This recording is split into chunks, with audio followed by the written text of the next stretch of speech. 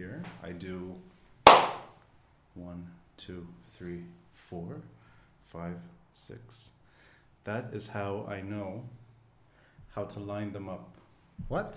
So this cut lets me know how all the files should line up. I don't know what you're talking about. What are you talking about? So انت شي مرة شفت قبل الفيلم where they do this clip. That is to match all the cameras and the audio together. Why does it? So otherwise you'd be talking and the video would be something else. And this camera is filming me. Yes. It could be filming the wrong time that I'm talking. Okay. So that's how it all lines up. That's fine. You don't need to explain. Just by clapping your hands, it aligns. It does something to the. What are you talking about? It gives me a line on the audio and the video. When you re-edit the. When I look at the file, yeah. Yeah. Okay. I can then see. Yeah. Otherwise, بدها شي 6 ساعات يمكن. عم تفتش وين exactly. Okay. Heidi, this is like 10 minutes. Okay. That's the only thing. It's a trick. It is. Hey, it's a trick that's 100 years old. Yeah, okay. It's news to me. It's news to me. it. Yeah, exactly. Thank you. It was in their constitution. We'll talk about it. Of course. That's why we're here.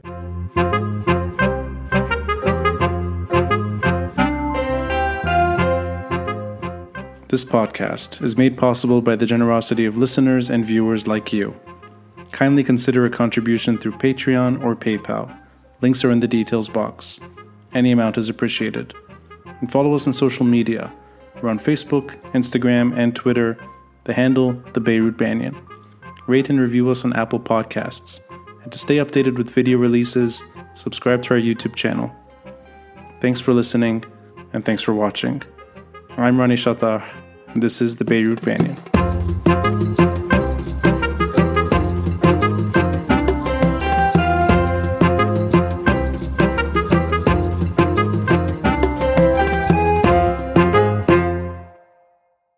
This city is so small that I don't need to reach out to people that I want to speak with, because I can simply go out with a friend to Mono, have a late dinner, and meet everyone that I'm trying to speak with.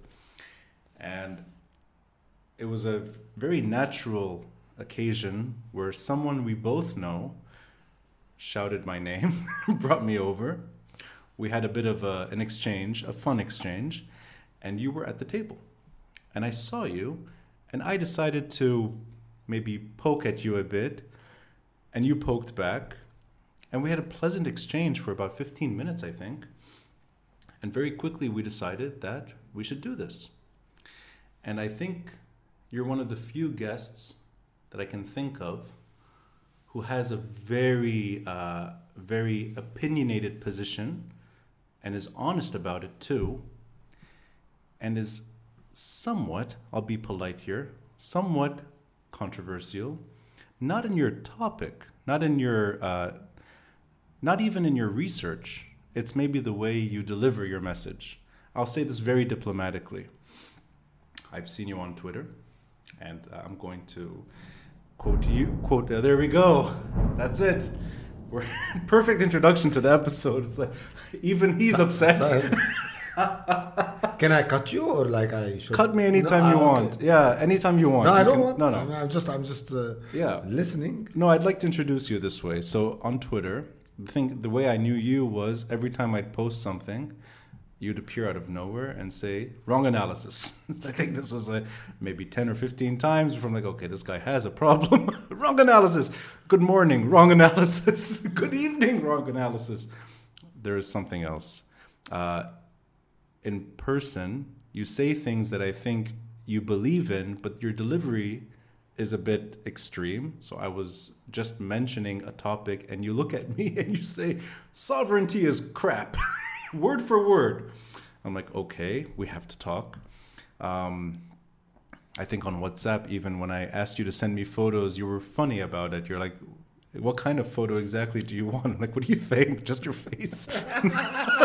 You're almost do I want I don't want to see anything else. Just your face. I'm not going to put anything else.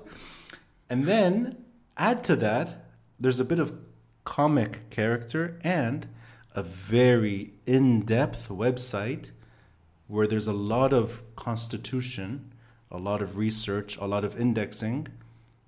It's definitely something you're passionate about. So I think if I understand you right, you're a bit of a raconteur. You like to provoke, but it's the meaning and the messaging behind that really matters to you. So I want to start here. Iyad Boustany.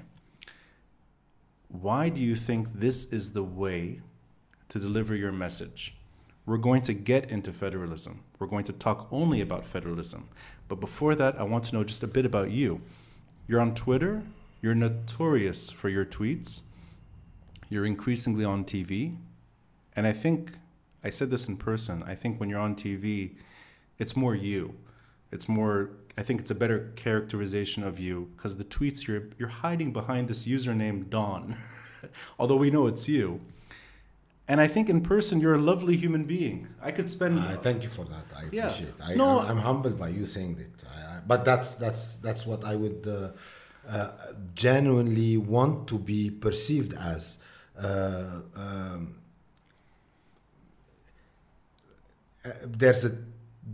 We're living at a time, and I'm that where we think that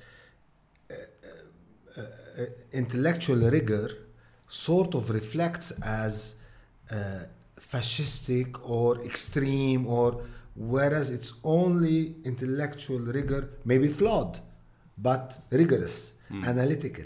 So by addressing matters that are more like on social sciences that involve human beings that are not mathematics, and trying to be rigorous about it, puts a person in a position where it sort of is perceived as being bad or tough, or whereas it's only trying to find solution for literally for the greater good. And I genuinely believe that there's a greater good in building a successful a society that live in harmony, and this is exactly what I'm trying to do at a time where most of the leading elite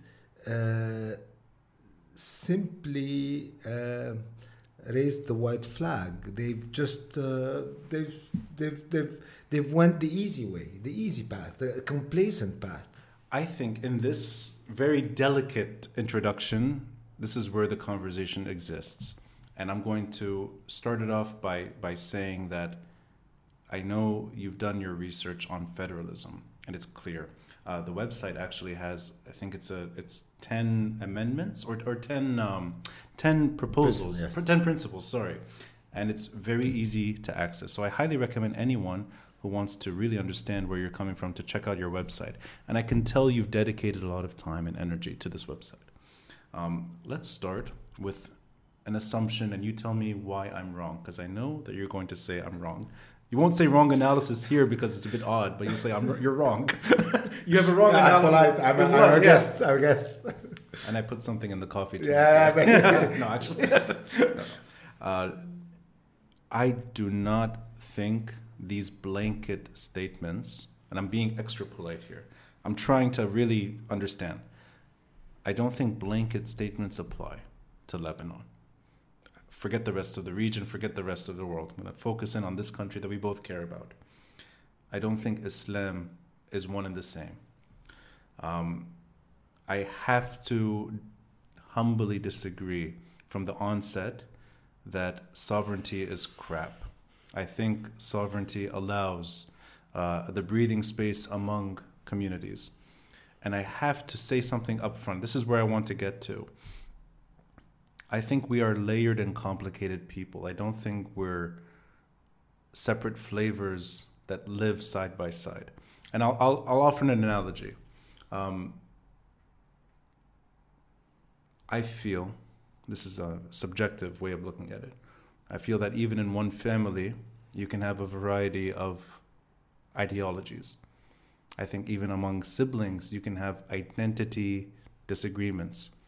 I think sometimes even individuals change their mind over time. And I don't think the religious component is the biggest contributing factor. It obviously plays some role, but I wouldn't like a Lebanon that sees itself as more divided along the lines that are not so meaningful. So in other words, an urban Beiruti or a Ras Beiruti to me is more interesting than a Sunni or a Protestant. A mountain Lebanese, a villager is more interesting than Maronite and Druze. A disenfranchised Lebanese that comes from either north or south, makes their way to Beirut, is more meaningful to me than Sunni or Shia. And I know this sounds maybe silly to you because you've done research on exactly the reasons why maybe what I'm saying does not match reality, but I believe it. And you tell me, is that a imagined reality to you? Is that something that's more fiction than real? First, let me say that I'm going to say something that you might find odd. I totally agree with what you're saying. I totally agree with the fact that we, as Lebanese, I'm saying, because that word has a meaning, have a lot in common, and we have a lot in diversity.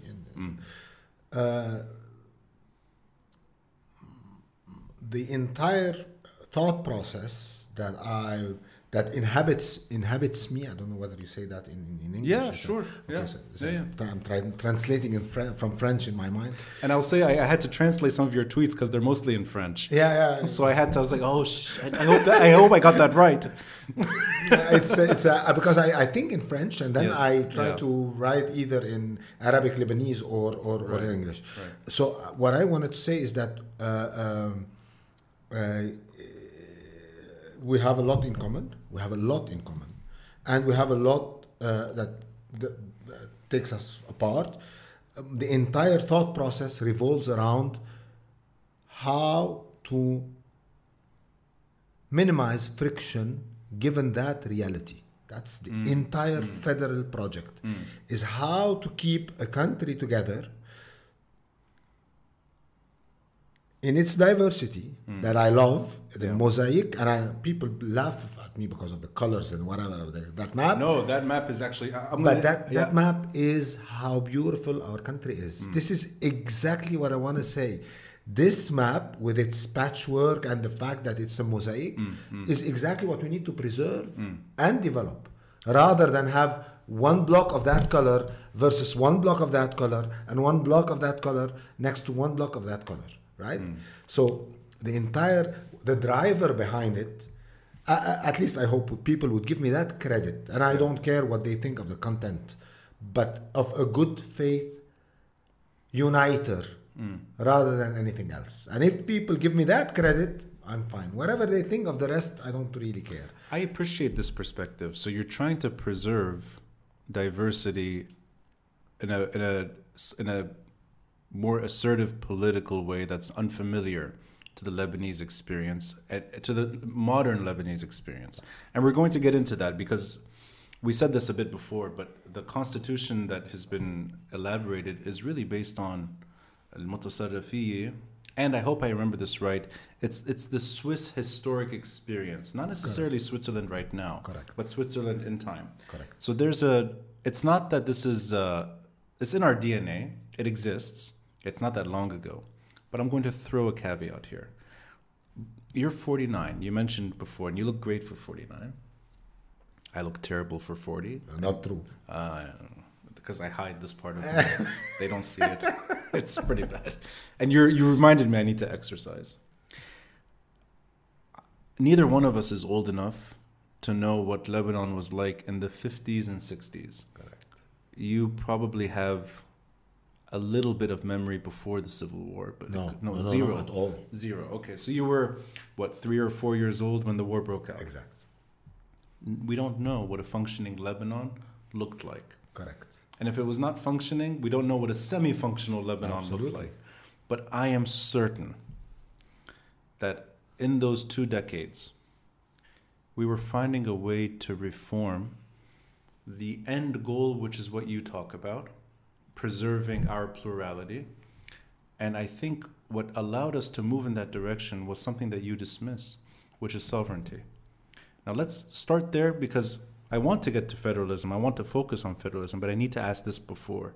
Why are you, I wouldn't say anti-sovereignty, because I don't know if that's true, but why do you dismiss it so easily in the Lebanese context? And do you think the 1950s and 60s was a failed experiment? Because I don't. I really think 1970 is when Lebanon falls apart, not 1960 or 1950.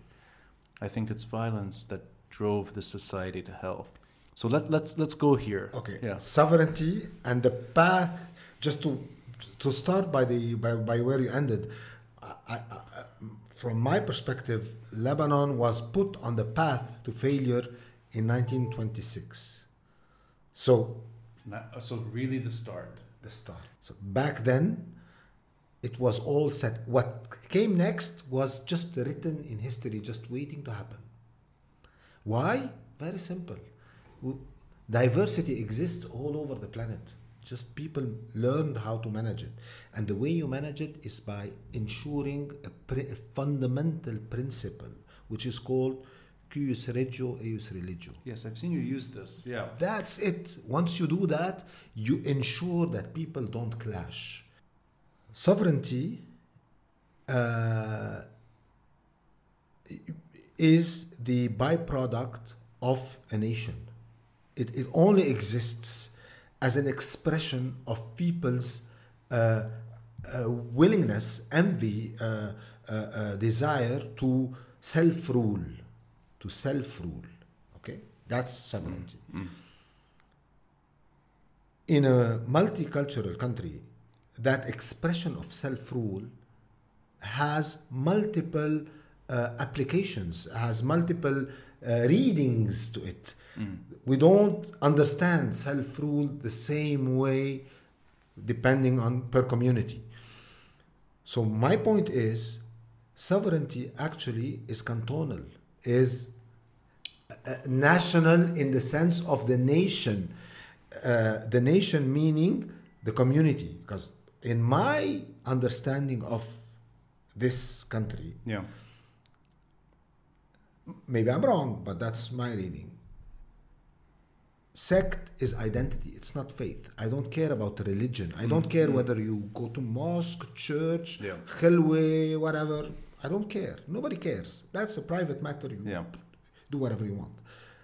But people, identity is a need that people have to organize, to give meanings to their lives, to organize where they're coming from and where they're heading to identify who are their heroes, who are their traitors, who are their what is permitted, what is not permitted, who's a friend, who's a foe, etc., etc. All of these, and obviously I'm talking about collective identity, which is an essential part of individual identity.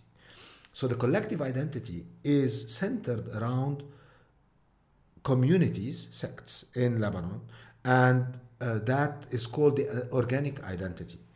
My point is to bridge the gap between the organic identity that have been here around for 2,000 years for Christianity, 1,400 for Islam, 1,000 for the Druze, which is the youngest one. It has been around 900 years before Lebanon, itself. So in order to bridge that gap from 6,000 for Jews and about 100 for Armenians and whatever. I agree. I completely agree. So this is a way of preserving communities.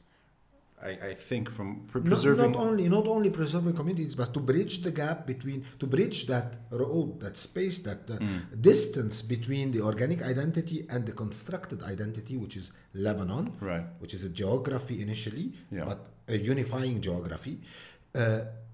We need a conveyor to take us from that to that, and I think federal system is essentially that governance system that will diffuse tensions among communities, because it will self-rule, will allow, will put me in front of my own poor performers, and I will be able to punish them, remove them of office, put them in jail, etc. Each on his own, over his own. Son of a bitch, quote unquote, and therefore would allow us to put in common, to share what we have, our common heritage. When I say common heritage, it's a lot of things, and starting with what Nassim Taleb and Pierre Zaloua demonstrated, which is genetics. Meaning this country has, irrespective of sect, the same genetic pool, which means a lot, which means that we behave the same. And you feel that once you just move out of this country, all Lebanese look the same. They behave the same, they look the same. You don't care anymore where. Yeah. But so all I'm saying, this genetic pool, this common historical behavior, we will be able to exploit it by putting it together, by sharing our experience, expertise, knowledge. And we're a super performance people, and that shows everywhere. Yeah. Everybody knows that. And setting aside, making each one manage what he has in person, in what we call his being, his identity. I think that's the goal is noble, because you're finding a peaceful political way forward that makes sense to this part of the world in history. And I'm just want to understand about the brief window. Why are you dismissive of the independent Lebanon experience? I don't know why the 1940s, 50s, and 60s are unfitting for Lebanon. And it's my understanding of everything that has happened to this country that communities do not threaten each other naturally in this country. But the moment a regional war became part of day-to-day life, all of the issues that you're trying to diffuse, they rose up to the surface. So, in other words, I can't imagine a Kata'ib militia emerging without Fatah in this country. I can't imagine an Ishtirak fighter, Ishtiraki, whatever, fighting. Yeah, of course. Yeah, unless that regional war is putting people against each other. I disagree. And sorry, I'll say one more thing, because I want to link it up somehow to what we're going through right now. I simply don't think this is a natural evolution of sects or identity in Lebanon. I don't think Hezbollah is Shia, Fatah is Sunni, Al-Uwait is Maronite, and so on. Tashnak is Armenian. I think that's what political violence can do to any society, whether it's Lebanon or anywhere. I don't think this is us.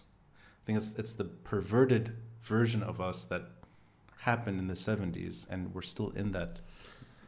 But it happened in the 70s, it happened in the 20s, it happened in the it happens in 1860, it happens. Look, we're confronted to a clash of civilizations. That's the reality. We can hide from it, we can say it doesn't exist, but comes a time we owe it to ourselves, our kids, our parents, our country, what we did to the mess we did to this country. We owe to stand up and tell it as it is. You subscribe to Samuel Huntington's way of absolutely. But can I'm sorry to challenge you a little bit. Yeah, of course, please. It's my rare opportunity to do this. It's a absolute pleasure. I heard you say earlier that we have much more in common in this limited geography than we do different. And you said it very nicely. that you put these people outside the country, you can tell who's Lebanese right away. Of course. I don't know if the civilizational clash really applies to this limited space. And why every society has its violent chapters of history, but Lebanon in its modern state only existed briefly for a few decades. I don't think of those years as problematic. I actually would have loved, maybe you feel the same way, maybe not. I would have loved to experience what it was like to live here in the 40s and 50s and 60s. And I also would have, I think, been in a far more functional, far more optimistic country. Not this horrible version of it that we're in. But wait a second. It was designed, and it was designed by the Maronites as a Mediterranean/European country. That's the reality of that. It didn't cater for the other with a big capital A. It didn't address the fact that the first community that 1926 and later on 1943 dismissed are the Druze.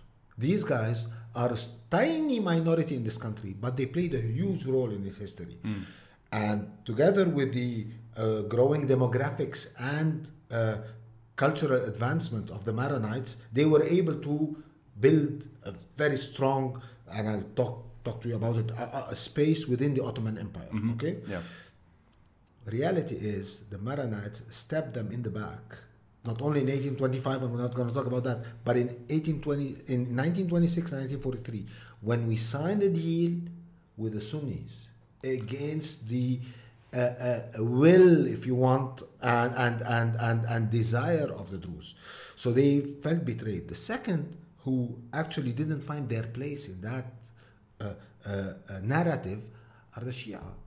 They sort of lived in a country where they were considered literally second-class citizens, not by law at all, but by the mere fact that if you read the country's history, they simply don't exist.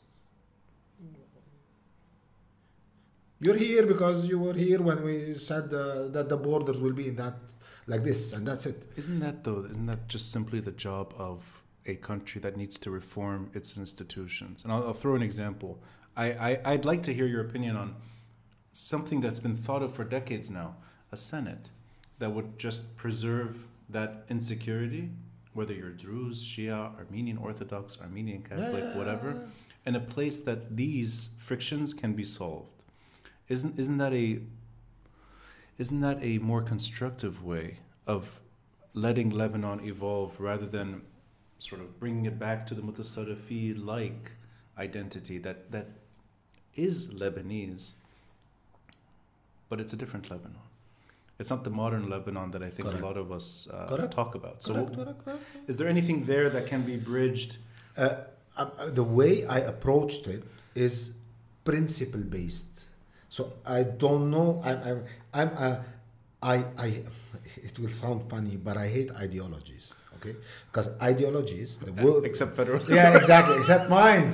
All the rest is crap, except one, which is mine. So one exception. No. But more seriously, now you're laughing. But more seriously, the word itself it comes from Greek, and it means ideologos, the idea before the reasoning. So the preconception before you actually function your logos, your brain, your logic, and come to a conclusion.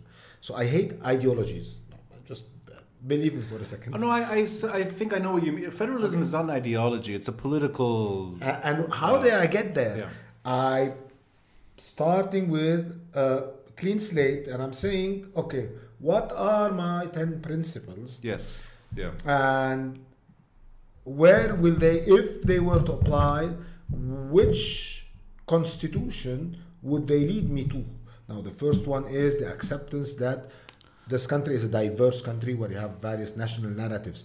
And that in itself is a huge, it's a go-no-go, but it's not easy to admit. It's not like it's not a shallow admission of a difference. No. Right.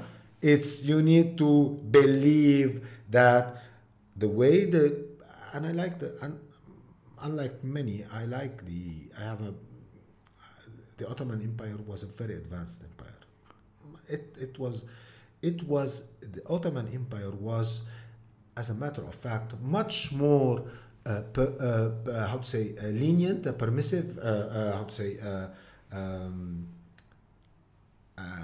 acceptant of diversity than most of European kingdoms. So I'm going to do something, Iyad. I'm going to for I've had the conversation on sovereignty and neutrality with Hisham Bounasif, who I think I would assume there's a disagreement perhaps between your desire to have federalism now, not later, and his take I think is more sovereignty and neutrality will enable a federal Lebanon later. But the end goal is federalism regardless. I'm going to ask you, if you could, the ethno-geographic federal Lebanon that you elaborate on, and we're going to get into the step-by-step. And I really think the website is fantastic. Thank you. For anyone that's trying to reconsider Lebanon and where things should move, you've done it very easy to use and understand. Whether you disagree with it or not is separate. But is it simply that we should draw our cantons according to the colors that you colored very efficiently and accept that there will always be something like Hezbollah in certain parts of the country and something like Fatah Islam in the north, and you will always have these insecurities and you can't do anything about it? So let Lebanese be different and screw sovereignty. Yes, that's absolutely. That's absolutely. Wait a second. Absolutely. Yes. Oh no. Wait so a second. No. Wait a second. Is it. Okay. Yeah. Wait a second. Yes, sir. Absolutely. Look. Wait a second. Sorry. Wait a second. Yeah. This is my nightmare scenario. It's where I'm stuck with a crowd that I'm 5% in line with, but it's the 5% that matters to me. And therefore, I can feel at home with others because they're all in the same problem and they have their own reasons. And I don't like the narrowness. But wait a second. Yeah. Yes, I the problem is, don't think that you should understand. I think I'm a decent guy. No, wait a second. No, you are. And the point is, it's not easy for me to say what intellectual rigor in constructing a system has me say. It makes me say things which I, as a person, as an individual, would love to have been in a different position and say the exact opposite. But it's not possible. I mean, bear with me. We have to fight our own demons, each one. Back in the 20s, it was easy for that overwhelming group that was sort of the majority, etc., to fight everybody's fight because the elite were so alike. I mean, if you look at the elite, the Beirut elite, Sunni, mainly Orthodox, the ultra elite of the Maronites, they were very much alike, right? And the bourgeoisie was essentially Orthodox, Sunni and Orthodox, but to a certain extent, the Maronites were able, like, a bit slowly to catch up. But they weren't alike enough. I mean, you have these two odd characters, right? Bshara Khouri on the left and Riyad Salah on the right. Pardon for their interpretations. I love these guys who make these dolls. Okay. You know who's Riyad Salah with the tarbouch, right? Of course. So these two characters are in jail for fighting for a common Lebanon. I don't know if they're so bourgeoisie. حدا من الصيدا وحدا من نسيت when Bshara Khouri is from I forgot which village he's from. No, they were in prison there. I don't remember where. Somewhere in the mountains. These two characters are not so elitist. Rishmaya, well done. That I don't know if that's entirely true. There's Lebanese that fought for this more unitary Lebanon. You don't believe it? Yeah. No, I think this is the well. Just tell you a Sure. couple of things about. First of all, most of the Maronites were against the quote-unquote independence. 1943, Patriarch Arida excommunicated Bashar al-Khoury because he accepted to put the possible Arabness of Lebanon. Emil Eddi, even Kamal Jumblat, etc., were absolutely against that. And if you look at that time, back then, it was just the Brits playing against the French that got us into independence, or whatever you want to call it. Nobody wanted that. I don't know. The majority of Maronites, I think, were uneasy with a smaller Lebanon. And this little Lebanon idea was there, but it didn't take hold. I don't know if this is... Lebanon was born, whether it's born in error, 1926, or whether it's born through war, in World War II. But there is something that's born. And I do appreciate that you want to go back to something earlier, which is 1861. And I like that you said the Ottoman Empire was advanced, because it feels like it was more advanced than what we're living through right now. Absolutely. Yeah. So let's start here. Federalism and 1861, and let's go through these 10 points together. Could you say in maybe a few sentences, what exactly is federalism in Lebanon? I know federalism, the type of governance, but what is it? Very simple. Yeah. Very simple. It's let's if you say that partition is the segregation of people, federalism is the segregation of powers. Okay. That's in a sentence. That's fair. Yes. Okay. That's Yes. the core message. Yeah. And if you want to dig a bit deeper, you say, before saying federalism, we need to, in a sentence, literally in a sentence, say, what is the problem of Lebanon? Why are we here? Our analysis is the following. The problem of Lebanon is twofold. One, mismanagement of diversity.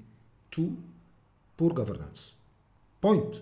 Now, which is the system, political system, that actually solves these two equations? We're talking math here. No feelings, we don't care, I'm sorry, etc. Just like reality, right? There are these, assuming you agreed with me, maybe you don't, that these are the two problems that we are facing. Which political system addresses these two concerns? You're not including political violence because you don't think that is part of the problem. I think it's a conclusion. It's a consequence of the... Okay, I see. Rather than a reason. You know, if I may say, I'll let you keep going. I think that's where the line is. That's where the debate exists, I think. Explain. That line, I think, is where everyone they're not understanding each other. You said political violence is a consequence. Of course. I believe that the political violence Lebanon has gone through the last 50-some years is not our system or our society. I think it's regional war in Lebanon. I have a view on that, but wait a second. Yeah. When would you want me to touch on that? Now? Can I? Yeah, of course. Yeah, we have all the time in the world. Okay, yeah, great. I totally agree with you that we are not when I say we, I mean the Lebanese. He agrees with you too. Yeah, clearly. We're not violent society. I think we're too subtle for it. And I think it draws back to definitions, and I think we really think things can be massaged one way or the other, including money, including whatever you want. But that's good. I mean, violence is like the worst scenario ever anyway. Absolutely. Okay. Why, if you look at the past 50 years, and I totally agree with you when you said it's an imported problem, partially, but to a large extent, I agree. More specifically, it's we live in an environment that is fundamentally unstable. If you look at our main neighbor, Syria, it's a dictatorship. It is run ruthlessly by one community that is trying to preserve itself from the majority, Alawi versus Sunni. Or even one family that's trying to fight for its own survival. I disagree, but that's fine. Yeah. That's fine. Yeah. Well, here's where the disagreement is, okay? Now, my view... The bravest anti-Assad critics that I've encountered in my life are Alawite, all of them. And anyway, sorry, that's you another... might be right. Yeah. I don't claim any truth. Yeah. Just... No, it's but only my opinion, and Sure, but that's interesting where these... I hear you. Mm-hmm. So my point is, they are... and those society, more specifically Syria particularly, but anyway, that is anything that is not Levantine, on the shore, on the Mediterranean, Phoenician traders, etc., are more akin to violence. And more particularly, these guys are at risks for on their they are at they have this perception of an existential threat, and they hold to power the way they took over power and have been holding to it for the past 50 years, whatever, since the 70s. And the way they look at Lebanon is obviously a very interesting place for business, so they want to own it, okay, which is fair. But even more so, they look at the Sunni in Lebanon as extremely dangerous. Why? Because that's extremely dangerous. Dangerous. Because they are Lebanese, highly educated, usually bourgeois, can talk to the West, and they can destroy or they can unleash that existential threat that these guys are under. Yani they can mobilize the Syrian crowd. So what they want to do is control Lebanon, for the wealth, okay, but not really. They want to dominate the Sunni, just to make sure that the Sunni do not express or create a threat or become a threat to their own regime. Right. So the day the Syrians understood they were about to leave Lebanon, what they needed to do, the fate of all the Syrian Sunni elite was sealed. That's my point of view. But that interference, I think, is, again, this is, I think, where the line is. I see that interference as turning Lebanon upside down, not so much Lebanon upside down, and then other countries get involved. I didn't understand. Okay, so I hope I'm saying this the right way. I think the reason everyone has this debate all the time is I think there's literally two opinions. And one opinion is that Lebanon was born incorrectly and regional problems can easily enter Lebanon. Therefore, we need to change the way Lebanon functions. There's that other opinion, which is Lebanon was born. Whether it's healthy or not, whether it's wobbling or falling or standing, it was born. Lebanese contributed to that project. Regional wars that were not Lebanese quickly became part of the Lebanese story, not by choice. I don't think Lebanon volunteered and said, we want Fatah, checkpoints, army in the south, fighting Israel. I think this happened. It's not necessarily Lebanon's fault that the Cairo agreement threw Lebanon under the bus. I don't think that's inertia within Lebanon. Even if it happened. I disagree. Or for that matter, I don't think Hezbollah is a natural expression. I hear you. Of the Shia understanding of what it means to be Lebanese. I don't think so. That's exactly where the line of disagreement stands. I think each community, the Druze, the Christians, and within the Christians, various the Sunni and the Shia, the goal used to say the nations are the soul of politics. You cannot express politics or a political opinion outside of the background of where you're coming from. Yeah. So one French philosopher used to say that death governed the living. I mean, meaning your ancestors, yeah. your heroes, Right. your legacy. Yeah. This is what makes you who you are and how you express it. Whether you like it or not, whether you believe it or not. Yeah. You're not in a void. You're not. It's not a vacuum. It's not me. Yes. Narcissically. Yeah. It is who I am, and I owe it to centuries of and all of us. So my point being is, these communities who actually express their unease with the centralized Lebanon dominated by the Christian, rebelled using the powers that naturally lend them there because of cultural ties, lend them, and I'm going to give you examples from Europe, lend them their strength, and I firmly believe that the Lebanese were weaponized by regional power at least as much as they themselves weaponized regional power for their own benefit. Yes. Yeah. Sectarian benefit. Right. Per community. So somebody like Fuad Shahab, for you, would be less important than the bigger story. That he's an exception rather than what we could have. Because I see someone like him in those delicate years, late 50s to mid 60s, where Lebanon has something that can withstand those problems. It's been talked about so many times. It's almost like a cliche to say it. He could keep Arab nationalism in Syria. He didn't let Abdel Nasser cross the border.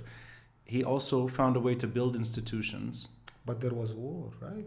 I mean that ensued. Yes, three month summer civil war. 1,500 Lebanese died, but it wasn't a 15-year civil war. Correct. And it ended. It didn't turn into what we have now. It ended, and the Lebanese state was still functioning. I think I like the disagreement here because I think it would be really. It's a hypothesis. It's not something you can really. I just don't think that we're so bad the way we were born. Wait a second. Yeah. You know the saying, Rome was not built in a day. Yeah. But Rome didn't die in a day either. That's true. It took centuries to actually fade away and die. And Tirso and Carthage and Byzantium and... Okay? Some think it's still around. yeah. But it's under occupation. Under occupation. Occupied Constantinople. I know. Yeah. But what I'm saying is, we died in 1926. We simply didn't know it. So you're taking that very interesting long view that goes back in time. You know, when you die, you just still move this here and there. You still might do good things. I mean, whatever. I mean, it took like 100 years to actually crumble. Yeah. I mean, it's like a body. The second after it dies, it still is the same body that it was a few seconds before, right? So let's start with the birth and the death. The birth of the Constitution of 1861, what you're trying to push forward, and the death of what you see as Lebanon. Although I love that back and forth. But let's start. The 1861 Constitution and federalism, which you described earlier, and the 10-point plan for reimagining Lebanon. Okay. 1961...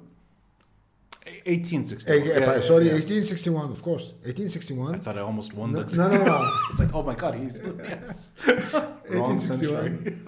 Big time. Yeah.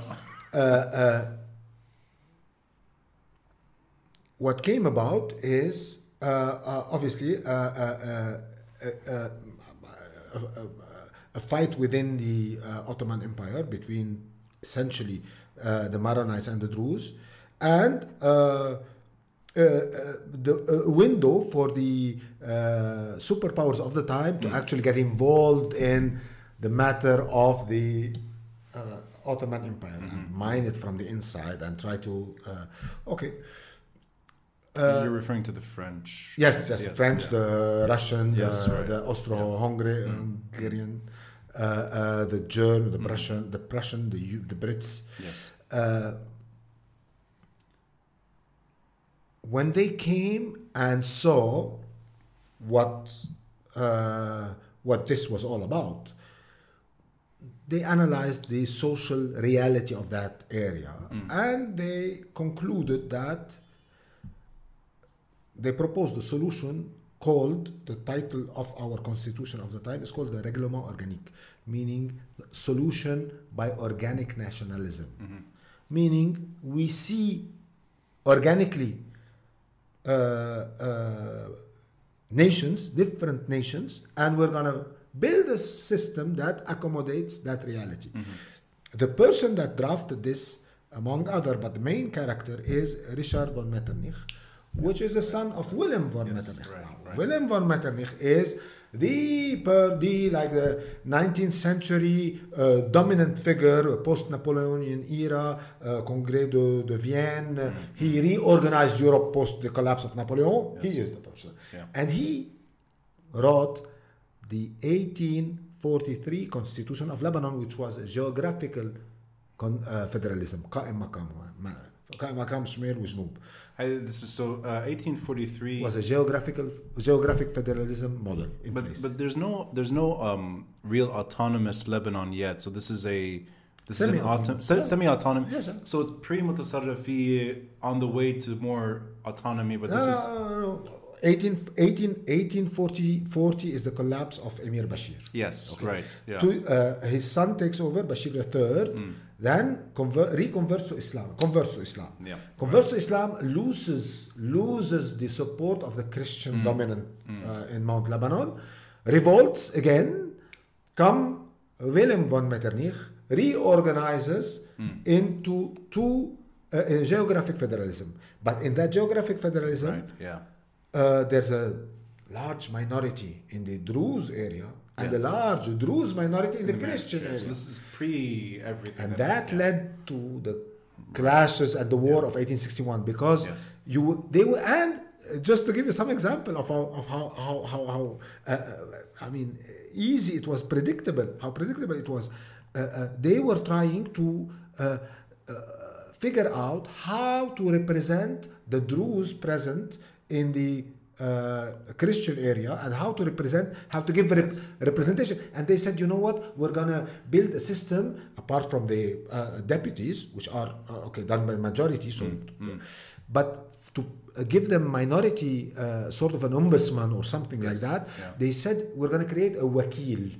There was in the constitution the wakil, but he couldn't report to the authority under which he was under because it defeats the purpose. He has to represent the minorities. So they said initially, you know what, we're gonna say the wakil reports to Wilayat Beirut as a direct Ottoman Empire offshoot. You know your history, Iyad. I know what I'm talking about. My dad is historian, my granddad is historian, so it runs in the family. I didn't know that. Yeah. So you're a product of two generations of historians. More. Yeah, because the family in itself is Maalim Boutros Boustany, obviously, you know, and later on Sleiman Boustany, I have a beautiful story on Sleiman. Sleiman was finance minister at different points in the Ottoman Empire. He's a cousin. He's not a direct. Not direct. Okay. He was invited to Vienna as a foreign minister of the Ottoman Empire. So he goes to see his counterpart, and talking to the Austro-Hungarian minister, that the minister tells him, you know, I've known a Boustany, or I've heard of a Boustany who's actually translated the 20,000 verse of Iyad into Arabic. I said, oh, you heard about that? He said, yeah. Who's that person? He said, it's me. And the response of the minister was, from a translator of Omer to minister. What a decadence. And he was not talking about him. He was talking about himself as well. I mean, I highly regard you as a, but I Right. don't regard you as a. Yeah. But this is a prominent figure. But my granddad is a historian. My granddad, he plays a role in the history I'm going to talk to you about because. From minister to Twitter. Yeah, here you go. Thank you. That's it. It says it all. Minister in the Ottoman Empire. Ottoman minister to Twitter in Lebanon. In Mount Lebanon. In Lebanon, the Canton. right? That's even. This is. That's why I'm trying to expand. You want it even smaller. Yeah. I'm joking. Yeah, it's grandeur et décadence. Yes, right. So no, but my the in 1926 when the United Lebanon was created, the elite of the time commissioned a book to rewrite Lebanese history to support the narrative of that new nation. Yeah. It was my granddad and Asad Rustum, which was an AUB professor, were tasked to jointly draft that document. Wow. So they submitted their draft, The History of Lebanon, in 1937. It mainly focused on definitions, and then 15th century of like and then the Imara, obviously. Yes, right. The Ma'an. Where the name becomes a little more... where the leading figure became a uniting figure of Mount Lebanon, etc., and later on Lebanon. So I did not know that you have this passion is in the family. I did not know that. Yeah. This is where it comes from. But it's not a trade. I'm not a historian. I have no degree. I don't possess the tools of somebody. I miss those. I mean, the ability to actually, it's a. You have to go through a process in university to learn how to look at history, etc. I don't have that. It's only just reading. But it definitely explains where the passion comes from. I did not know that I did not know you would. I did not know you grew up with that kind of very important shadow of time and meaning. I didn't know that. So sorry, I took you away from the 1861 Constitution. Let's go back. Let's go back. It's nice. We're going back and forth. Okay, that's fair. So 1861. 1843 Constitution, a geographic federal constitution, led to the clashes of 1860 because of the unease in each minority in each camp.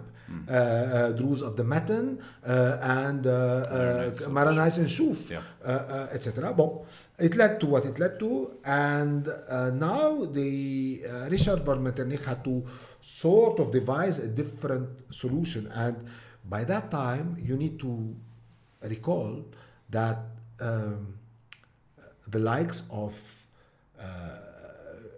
Fichte, von Herder had the idea of a nation state had become sort of a fashionable. This is the era where the kingdoms were collapsing, but something new was coming about, which is the nation state. The fact that you have organic belonging and you needed to fit the boundaries of your new nation, the boundaries of the state to that of the nation. Right. So later followed by Michelet and later the famous Renan, Qu'est-ce qu'une nation? Everybody knows Qu'est-ce qu'une nation is his lecture at the Sorbonne, etc. So there's a nationalism in Europe. There's an Arab Renaissance, if you will, literature here. Absolutely. So that was the flavor of that century, which was and these guys came and looked and saw different nations. Yes. Now they asked the Ottomans, what do you call these guys? They said millet. Milli. Millet is a word that means nations. They perceived us as nations. Not the Sunni. The Sunni were ummah. It's different. They have a different situation. They were, but all the others were nations. Okay. So they said, okay, fine. This is how. Let's organize how these nations will function, and they did an ethno-geographic federal system, which called the Mutasarrifiyya, which lasted. Now, if you look at the famous book that was just published a couple of years ago by Engin Akarli. Yes, actually, what is it called? Ottoman. No. It's called the long piece. The long piece. Beautiful. I have it. It's amazing. I did an episode with someone I'm going to guess you probably have disagreements with, Charles Hayek. Yes. He recommended this. We talked about this book actually. It's a good book. It's a fantastic book. Yeah. It's a good book. Yeah. And he explains in the preface of the book that he actually, obviously, it's an Ottoman view. Sure. So no doubt Charles like it because it's Ottoman, but that's a different topic. But the guy says, Engin Akarli writes that he started his research in the 70s. So the guy spent the time needed to be spent before he publishes his book, right? Yeah. And he said, if you look at what Lebanon represent in the Ottoman Empire versus the size of the document available dealing with that topic is outrageous. I mean, how come the Ottoman Empire, the guys out there, and they have something else to do, right? Just to manage these guys. It's a lot very interesting. Yeah. So why is it that there's so much literature on that small piece of land in the Ottoman Empire where it doesn't represent even 1% of it? Right. And he went in, then he concludes, ultimately, that's the conclusion. Had the Ottoman Empire accepted the solutions it applied on Lebanon, meaning the ethno-geographic federalism, it would probably be today. So it would not have collapsed. It would have thrived. That's his conclusion. The Mutasarrifi Lebanon. Yes, had the Ottomans replicated that model, what is it all about? It's about subsidiarity, the concept of empowering local populations, communities. That coupled with cuius regio, eius religio. Don't forget that the Shahab family is a Sunni family from Quraysh. Okay, the Shahab family. When they were to govern Mount Lebanon, they converted to Christianity. Under whose blessing? The Ottoman Empire. Imagine an empire that is Sunni accepts that a royal family from Quraysh, some say even related to the Prophet, converts to Christianity to rule. That's cuius regio, eius religio. It's a reality. You want to rule, you have to be part of the population. That's it. So if you combine these two the way they did, then you could have peace. And that's why I say sovereignty is crap. Because who cares about sovereignty? I mean, we had the Ottoman Empire. Did we care? We have a saying in Mount Lebanon that goes, فلاح مكفي سلطان مخفي. What does it mean? No, don't laugh. Probably you're a bourgeois from Beirut, but I'm a mountaineer from Mount Lebanon. I'm a فلاح. I'm not nobility. Whatever. I'm neither bourgeois or from Beirut. Although I feel like I'm Beiruti. You're a citadin, right? You're a citizen. You're a city. I'm an person. urban whatever. Who fundamentally believes in sovereignty. So hold on. Wait. Let me finish. So all I'm saying is, what does it mean?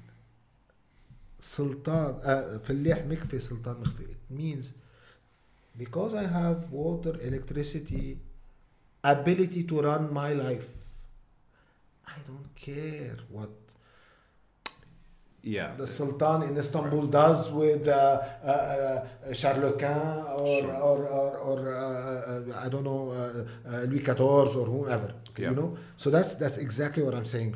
That's why sovereignty is a concept, is an abstract. It's a flawed idea. Okay. Well, you know what? I'm going to the 10 points. We need to get into them as much as you'd like to get into them because I want to really understand the details. But I have to say it because if I skip over it, it would be odd. I have to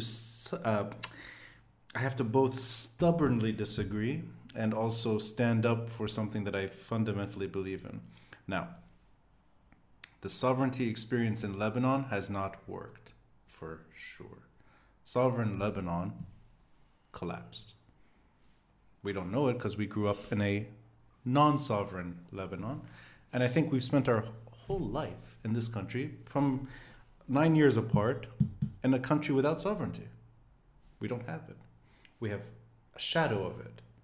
There is a state with a flag. There's a passport. There's something that is called Lebanon. It's not very impressive. It doesn't reform. It doesn't function. And it's, we've gone, over an hour. Electricity cut out maybe once with a lightning strike. That's actually not bad. That's how bad the situation is. So I'll take it as far as I can and try to bring it back. I think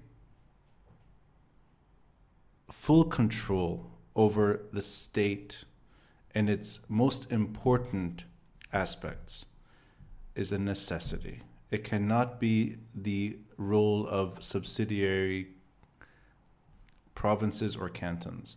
I do not believe in a South Lebanon that is Hezbollah dominated and a North Lebanon that is Turkish, fundamentalist, Daesh, whatever you want to call it, Takfiri, infiltrated, and a Mount Lebanon that is hiding for its safety, and a Shuf that is also equally anxious.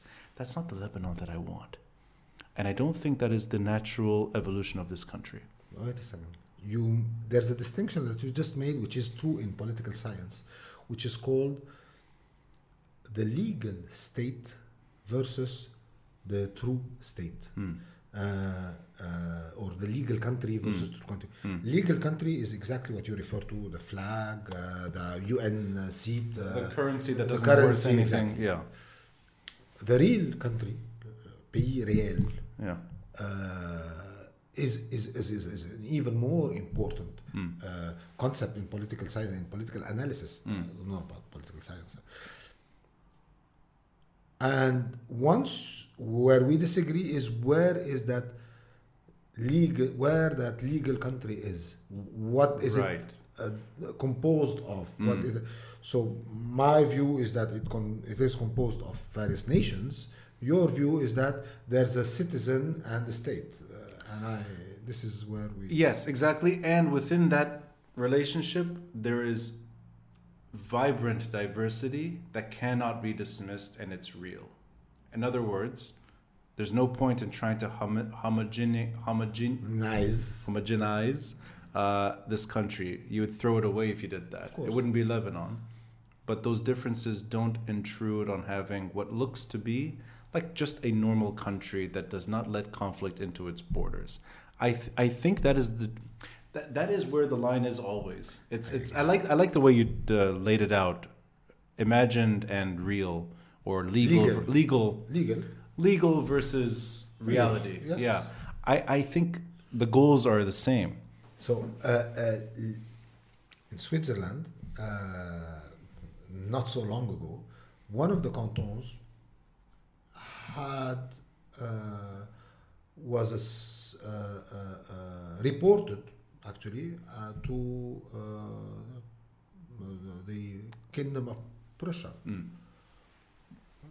Where is sovereignty in that? I mean, it's sovereignty and neutrality. That's the story of Switzerland. Yeah, but wait a second. Yeah. All I'm saying is that no. You just need to pushing the envelope. All I'm saying is you need to let people be express who they are, good or bad. We each have our own demons. We each have our own demons. We have to fight them. We have to, and I think our demons will fade away once we apply self-rule. Meaning, once that shade will cease feeling threatened, not by Israel, trust me, from my point of view. Israel is a weaponization. I think they're threatened by the Sunni, and that's my take on it. But what do I know? So I think they're threatened by Iran. That's also the interesting difference. Yeah, I Right, think explain. it's a community that is held hostage. Okay. I don't think Shia are expressing themselves. I think it's a community that has a problem that is not theirs. This is also where the line is again. I don't think Shia are trying to, they're not living within demons like Hezbollah. I think they're suffocating and they're forced. Okay. But who can? It's up to them to rebel, and we need to give them, to empower them to do so. So this is not a shared responsibility. Absolutely, it is not. I mean, because if it becomes a shared responsibility, how will it will turn into sectarian infighting? I mean, I cannot go and reform Shia dogma. Who am I? How do I? This is called ethnocentrism. You know what ethnocentrism is? You're right. You can't reform. None of us can reform dogma, but we can also collectively prevent regional war in Lebanon. I think we can do that. I don't think that's not. But there's a fine line there. There's a fine line there, which is soft power, cultural dominance. Hezbollah's security in Dahi and in the south, their weapons, I think, are more important than Shia insecurity or dogma. Fair enough. Yeah. But it's up to the Shia to say so, not up to me. This is It's- exactly what federalism allows Right. them to do. So it's not up to us, it's up to them. Absolutely. I don't like that narrowed down version of this country. It makes me feel like they're not, like we're more different than I believe. That they are threatened by Hezbollah differently than I am, therefore it's their burden. I think they're suffering as much as me. You think, but you don't know. And it's whether they are or they are not. Who am I to say so? It's their Yeah. burden. They need to bear to make now there's a fundamental also difference is the states that succeed are those where the various components or citizens or whatever you want to call them understand or are empowered to actually design the rules under which they govern themselves. Okay, now if I don't allow them or if I don't give them that ability to design the system under which they want to live and suffer the consequences thereof, how will they change? I mean, it's a license to keep it the way it is, of course. Let's go down your road. Federalism solves these problems long term. Let's go into the steps, the 10 steps, Okay. and why the Mutasarrifiyya model is the right one. So I'm going to let you, on your terms, say as much as you'd like. We talked just a little bit about the first principle. You brought it up earlier, national narratives. And I think that cannot be discounted in any way possible. There are layered identities. There is threads throughout the region that cannot be dismissed. But is there anything you'd like to add on that point when it comes to subsidiaries and governance?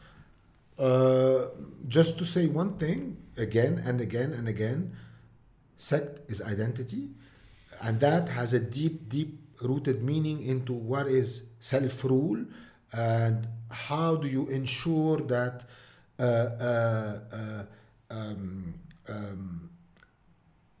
accountability systems are not hijacked by sectarian instincts. The only way to do so is to ensure that ruler and ruled are of the same faith.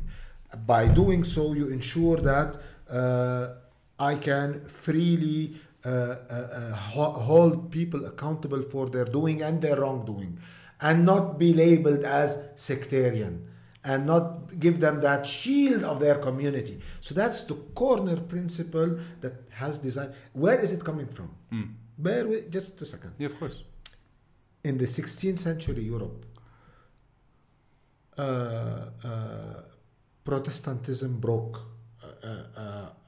and challenged Catholic faith. Yes. And it was up until then, Europe was governed under what is called Respublica Christiana, which was theorized by Saint Thomas d'Aquin. It's like one kingdom, and with various chieftains here and there, big and small, etc. Now, it was the first time diversity was a religious reality in the quote unquote Respublica Christiana. They didn't know about diversity. Anything that was not Catholic was carved out, literally. And in that sense, even including Jews and Islam and Spain, etc., in that sense, the Muslim world was much more permissive because it didn't give political power to minorities, but it welcomed them. Right. This is where the Jews went, etc. Yes. So very interesting state of openness to diversity at the time. There was no diversity possible in that Christian realm of the time. Now, there were two religions. And there was this, what is called the German Civil War, the whole Empire Civil War that goes from Belgium down to Italy and from Eastern France to Austria. Every single village was on fire. It was like, because the Protestant faith had become widespread. In 1555 in Augsburg, a fundamental event took place where they gathered all the representative of the various princes and kings and including the Catholic Church, and they needed to come up with a solution. They needed to come up with a solution which they were facing, and that was at a village level, right? There was no geography, it was all over the place. And they came up with that fundamental principle, cuius regio, eius religio. And that enabled what is called the Westphalia Peace, 1648, which designed the borders of modern Europe as we know it, obviously plus or minus, and led to exactly the Europe that we know and why it is designed and carved out the way it is. That those lines that go from that village to this village and that village to this village, it's because of religion, not anything else. And where there was single religion, then they moved to ethnicity or language, etc. So the point is, this is where this is coming from. And we've known this firsthand when Sunni nobility that was managing or ambition to rule Mount Lebanon had to convert to Christianity in the Ottoman Empire. They were not under a different empire, they were not under Christian domination. So it's really like looking at Samuel Huntington's research with Bernard Lewis's history and looking at nationalism as the driving force of modern history and re-examining Ottoman minorities as nations and letting them self-determine their fate. It's I think that's understood as okay. That's for principle number one. Yeah, but that also in a way nicely fits into principle number 2 on self-government, because you use that European example, and it also, I think, if I'm not mistaken, it also touches on localism and subsidiarism, number 3. Absolutely. So in a way, those are the 3, and they may be the most important parts of it, but also of how you're looking at the problem. Absolutely. More than anything. If I could find a right way to say this one day, I'll say it somehow, that is where people don't see eye to eye. I think that is it. People look at, it's that old debate between Bernard Lewis and Edward Said. It's that old debate between... I don't know it. Is it documented in some... Edward Said wrote Orientalism, which has been... Exactly. I assumed, and Bernard Lewis wrote a very, very important Ottoman history book, and also a more recent book on what went wrong, which was the fate of the Ottoman Empire and Islamic history. I can give it to you. I have it here. I'll just give it. I'll take the name. Sure, because I have both. I hate. I want my books. And I don't. And I don't lend books. So I'm sure it's available. Yeah, if you can't find it, I'll give you this version. But it's the same thing with Huntington, and maybe even others that would discount that way of looking at it. So that I think these 3 points: national narrative, self-government, and localism. I think that's where the friction is. Yeah, absolutely. Let's if you don't mind, let's jump from there to point 4, which I thought was interesting: solidarity. Yeah. Yeah. Can you say as much as you'd like on that section? I don't want to speak. This is a you cannot accept subsidiarity, localism, without and this is without solidarity, because one without the other is a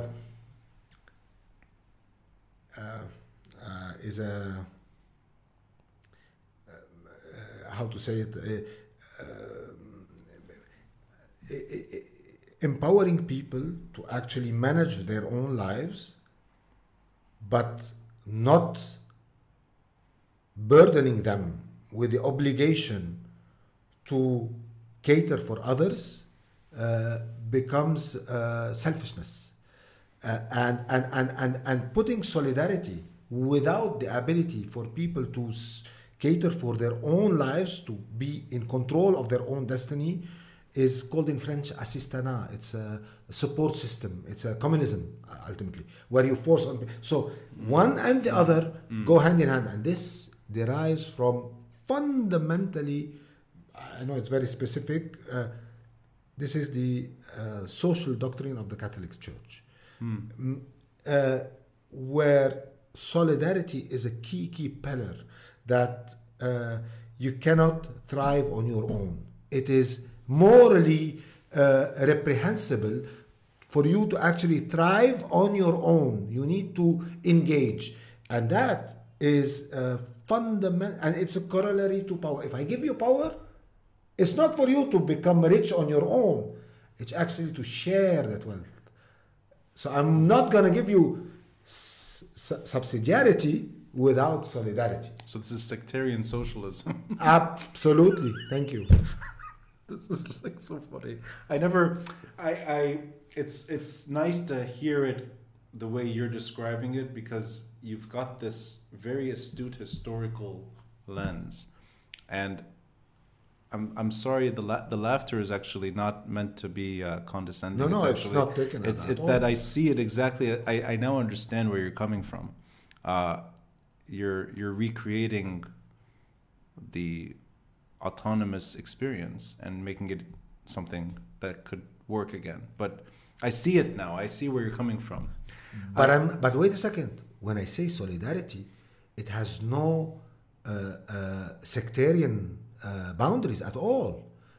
I'm saying at the municipal. I'm talking politics here, not individuals. Yes. Yeah. So all I'm saying is, for instance, let's say you're a successful municipality, because as you've seen later, the smallest political unit is municipality. Right. We're talking about these. Right. Now these are empowered. Yes. The question is, should they thrive on their own because of subsidiarity, or are they morally obligated to share their wealth to thrive collectively with their environment? Right. What is this, their environment? In the case of Lebanon, it's that mosaic that I'm talking about. So just to give you a very simple example, Deir al-Amar has, my hometown, has very nice historical heritage. It's my favorite town in this country. It's beautiful. It's beautiful. There's nothing like it. It's beautiful. I have some anecdote for you later on. You come up, we chop off your balls. The old. That's further south. Absolutely. That's same mountain, different village. Exactly, it's a different village. Not so far away. We have women. We take balls. So. It's called exchange. The clash of civilizations. You said it. It's exactly. And this is an expression of the beauty. The beauty of diversity. That's the beauty. That was an expression. That was a lovely exchange. Yes. So we all celebrated Lebanon that day. Sorry. Please, let's get serious. Yes. Okay. So Deir al-Amar, has its monuments and other is and there's that number of tourists that visited on summer or over summer, whatever. But suddenly these guys realize that neighboring town, let's say Ba'lin, beautiful city as well, beautiful palaces, etc. But for whatever reason, and it's not the case, but for whatever reason they are abandoned. Some of them are actually beautiful palaces, but they are in the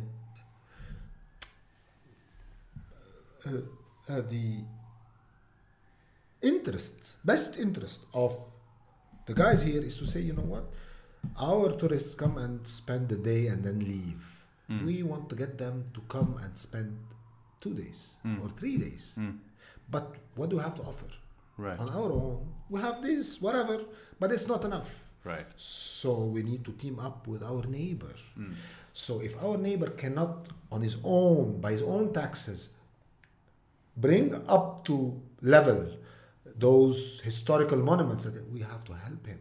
It's our best interest anyway. So with these municipalities that share responsibility, does that fit into the next principle, which was sovereignty? Canton sovereignty. Sorry, is that no, part of it? No, it has nothing to do. Unrelated. Totally unrelated. Okay. Cantonal sovereignty is a totally different concept that is related to the national narrative. Oh, I see. So it's not that municipalities collectively within one canton. No, municipalities are pushed to collaborate cross-cantonal. Why? Because infrastructure is cut in two, mainly. So Ba'lin and Del Amar are not in the same canton. No. But there's shared responsibility among municipalities. Absolutely, because they have a shared interest Right. on mostly everything, what is called the hard infrastructure. Yeah. Roads. Yes. Same roads leads to both towns. Yeah.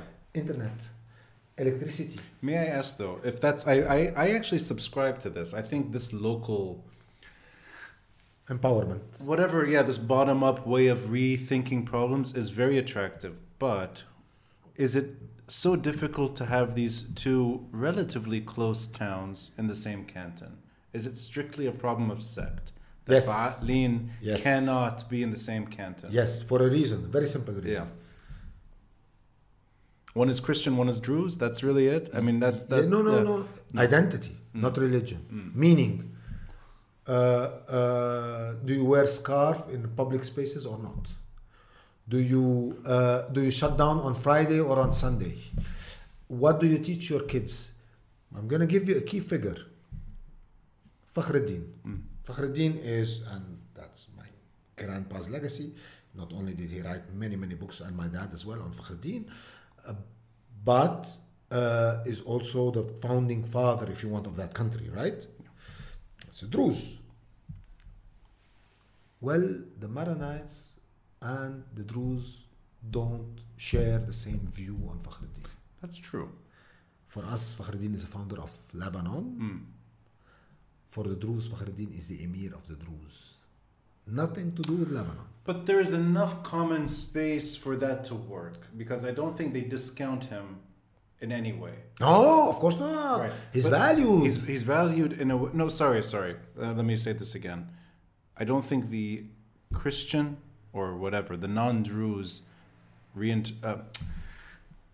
Fakhruddin is not the most important person in history, but he's one of the founding fathers of modern Lebanon. Of course. I think all communities, all sects, I think agree to that. And that's enough. Yes. Yeah, that's enough for it to work. The Druze can feel more attached to him. They can make him... No, they're saying it's a different figure. What they say is the one that is in Yerzy on the horse with his... this is the Maronites, which is partly true, construct of Fakhruddin. They say, and maybe they're right, that Fakhruddin didn't have Lebanon in mind. He had, and I think that makes sense, the Druze in mind when he dominated that region. He needed the Christians because of demographics and because of education and whatever, and because of labor. I mean, my name is Boustany. I'm a Fallah, right? My grandpa is a Fallah. We came to Deir al-Amar because it was the capital city, like the Yeah. way now Yes. people come, Yeah. come to Beirut. Yeah. Where did we come from? Barasha. Barasha is a small town, 10 minutes off Sharri. Yeah. Okay, so all I'm saying is the Fakhruddin is a great figure. He's a brilliant commander. He's a leader. But he had in mind his kingdom. That's Nothing was called Lebanon. You're right. And the Ottomans killed him because he was becoming a little more than a Druze king. Of course. Yeah, so it's both are true. Yeah, I hear you. I hear you. No, but I mean, does that interfere with why Ba'alin and Deir al-Amar should be in the same? Yeah. Yes, it's called soft infrastructure. I'll give you another example. We want to teach our kids that, say, the first Sherbil. The Sherbil. No, the first Sherbil. Who is the first Sherbil precisely? Yeah. Okay. Back in 107. This is yes. In Syria. In Urfa. Yeah.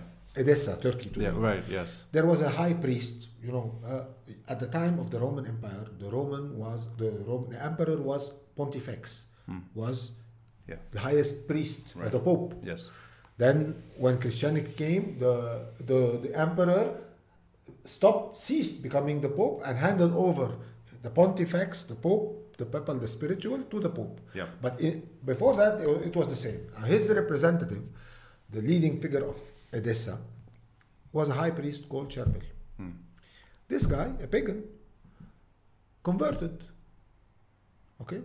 Sherbil converted to Christianity. Trajan, the emperor, was furious that a high priest in his key city, which was Edessa, converted to Christianity, chopped his head. Let's assume that I want to put that, not me personally, but collectively, we decide that it should be in a manual, the school's manuals to teach the kids. Why would Druze, Sunni, Shia be involved in that decision? It's nobody's decision to make. Sorry, excuse me. I have the right to exist. I have the right to perpetuate my history. It is a hard thing to have any national narrative in this country that supersedes everyone. It may even be impossible. But I still don't know why that should get in the way of having two villages or two towns that can naturally fit together separate. What do you mean separate? Their power is subsidiarity, gives their the entire power to do whatever they want and to put together what they have in common and to separate what separates them naturally. Let me throw it differently. Zurich and Lugano, just loosely using this example, Switzerland, I think are vastly different experiences through time than Deir al-Amr and Ba'alin? Yeah, I think. I could be wrong. But that's my assumption, that German and Italian histories in Switzerland, and whether it's language or whether it's whatever, those national feelings and identities are far more profound than the Druze and the Maronites of neighboring villages. I somehow believe that. And because you for two reasons. Because you're a highly cosmopolitan person. And a stupid idiot. No. And you look at matters from afar. That's true. Yeah. It's more like I'm gonna give you examples about Switzerland. Bern is a canton in Switzerland, obviously. It's the capital. The capital, right, and it's Canton de Bern. Yeah. Part of it was the Jura. Okay. Now, the Jura Bern is 90% Protestant, and the Jura is Catholic mainly. But some part of it. They spent 4 centuries fighting the Protestants. Until in 1975, there was almost a civil war in Switzerland. You just Google it. Death, bombs, etc. For almost a year.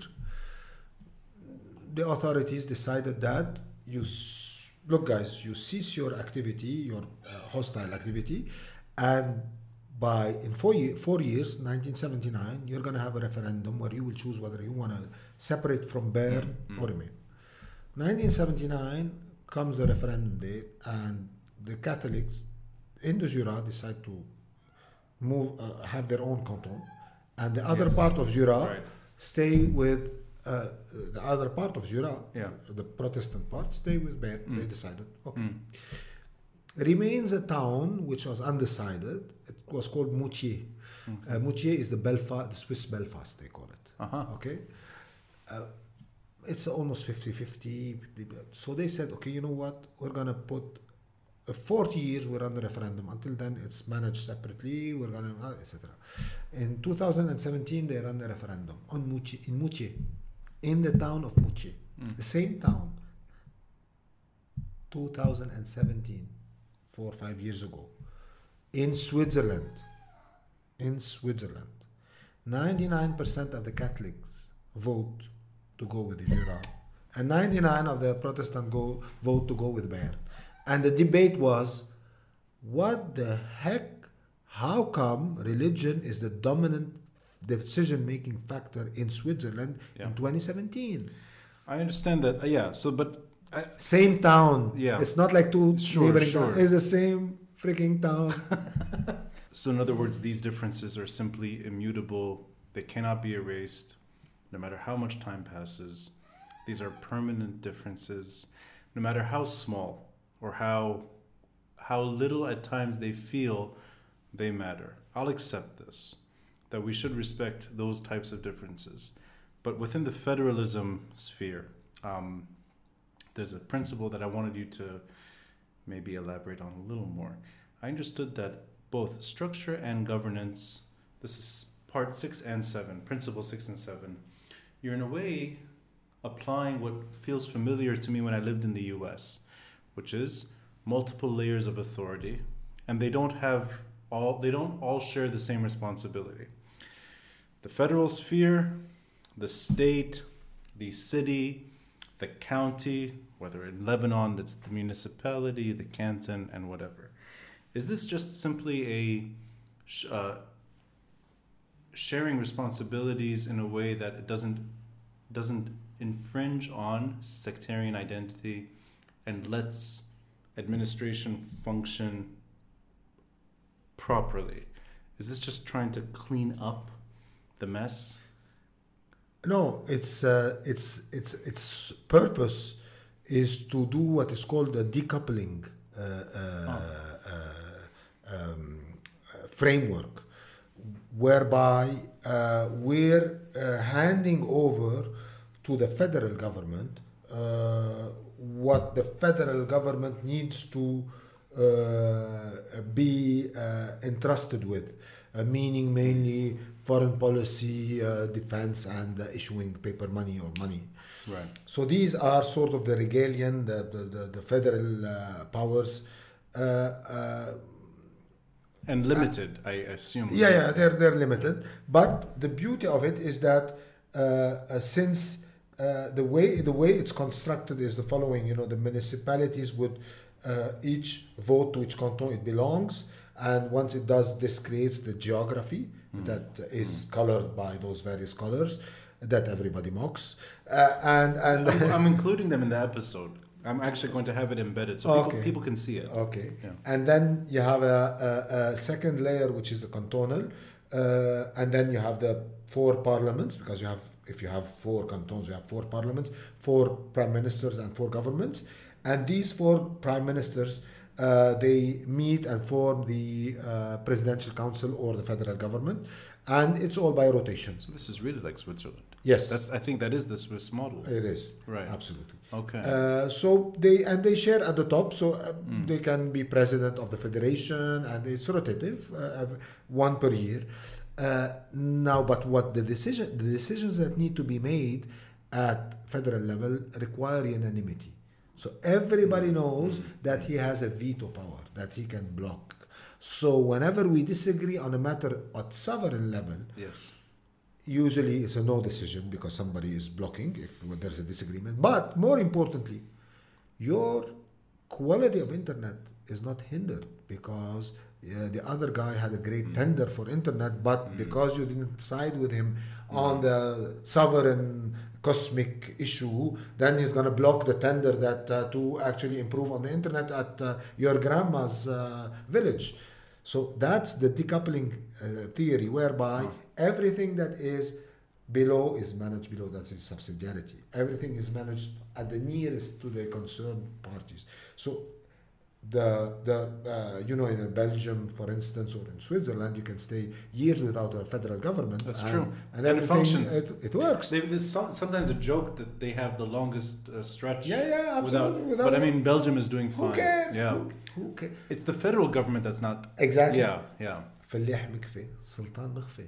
Who cares? Who cares? So we disagree whether we're going to invade Russia or no, go and invade Latin America. Okay, let's disagree on that global cosmic strategy, or maybe go to Mars, or no, don't go to Mars. There's another. Okay, yeah, let them disagree. But what I want the internet. I want sewage system. I want a decent life. I want freedom. I want quality education. This is what I want. I'm going to interrupt one point here before we get into the last few principles. The reason I think Switzerland is a success story is because they were able to preserve their form of government or their form of power sharing during the world's worst wars. And I think it's what they did is really what's important, not their differences and how they preserved them. It's how they collectively said no. Yes. Does that resonate with you at all? Absolutely. I totally agree. So neutrality is not something that you would equally say as crap. No, it is, but I'm not a dogmatic. Okay. Except for what I believe in, but sure. That's the definition of dogmatic. exactly. I'm not a dogmatic, meaning I don't come to neutrality by dogma as a principle. Yeah. I'm saying the construct, the way it's designed, the mechanics of the federal system will result in neutrality de facto, not de jure. De facto, because if you disagree, you cannot decide. So guess what? You're going to be neutral. Yeah. Let's attack Saudi Arabia. Somebody's going to say, no, you know what? No. Okay. Let's go and invade Iran. Somebody's going to say, you know what? Not this time. Let's go and kill the Pope.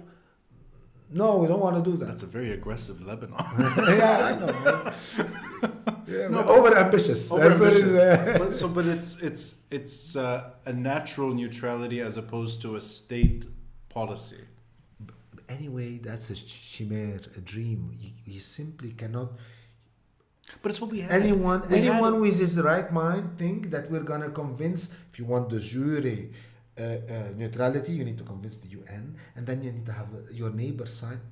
Are our neighbors gonna sign to our neutrality? Ain't gonna happen. Come on. No, but what we had what feels like a neutral phase. It's small, it's short. The 1967 war that destroyed every country did not destroy Lebanon. There's not one bullet. Yeah. I think that is something that we prevented from entering our border. But wait a second. Yeah. That's one of the reasons why mainly the Sunni were so angry about Lebanon's position during that war, and they favored a very aggressive presence of the Palestinians, precisely because they felt that Lebanon didn't stand up to their expectations in terms of that bond and that aggression that they felt Israel had made. That's true. You're right. But there are 3 years where that expression was not violent. Correct. Yeah, and 1970, Lebanon doesn't sign the Cairo Agreement wanting to enter hell. I think that's something that I appreciate. I appreciate any mode of governance that solves our problems, but I don't want to discount what did work in recent history as well. I think that's also something that I hesitate with often, which is throwing away the whole experiment of modern Lebanon. I do think that there are noble attempts. And I would rather build on those rather than, turn off the engine completely. Hell is paved with good intentions, right? You've got all the right sayings. No, but this is it was the path. What matters is the path. Yeah. Whether the intentions were good. Or the experiment. It was a great country. It was an amazing country. Don't you think I love it the way it was? And I look at those pictures that I listened to my dad talking about those years. Yeah. My dad is a university teacher. Okay, he used to tell me, and he still tells me, that he lived as a teacher, like a king. Yeah. He had the same pay as as a president of the republic. They have the same grade and the same pay in the Lebanese payroll system, public system. Mm-hmm. He used to travel every year with his university teacher's pay. Yeah. It's a great experience. I mean, I love that country. I weep when I see those pictures. But in reality, it was the road to serfdom. It was hell waiting to happen because we haven't dealt with the fundamental issues. We just put them under the carpet. I appreciate this way of looking at it. I like this exchange, really. I actually like that these two roads are kind of a little closer than they seem sometimes. Absolutely. Yeah. And they're in a way not so parallel. They do converge at points too. Well, they converge. Go ahead. No. I like going down this road with you. I will take it back to principle. We talked about principle 6. Let's talk about principle 7, governance. All federal authorities, including federal government, are modeled on the basis of a governing council. And I think that's what you referred to as the Switzerland model. The unanimous rotation. Direct democracy. That's huge. This is key. Yeah. Okay. In our jargon, when we current political expressions, we use the same word to say vote and elect. Okay, صوت وانتخب is the same word. It means the same thing in our political life. Yes. What I'm proposing is that these two concepts, and obviously I didn't invent anything, mean two totally different things. Electing is when you elect your township, your MPs or whomever. Yeah.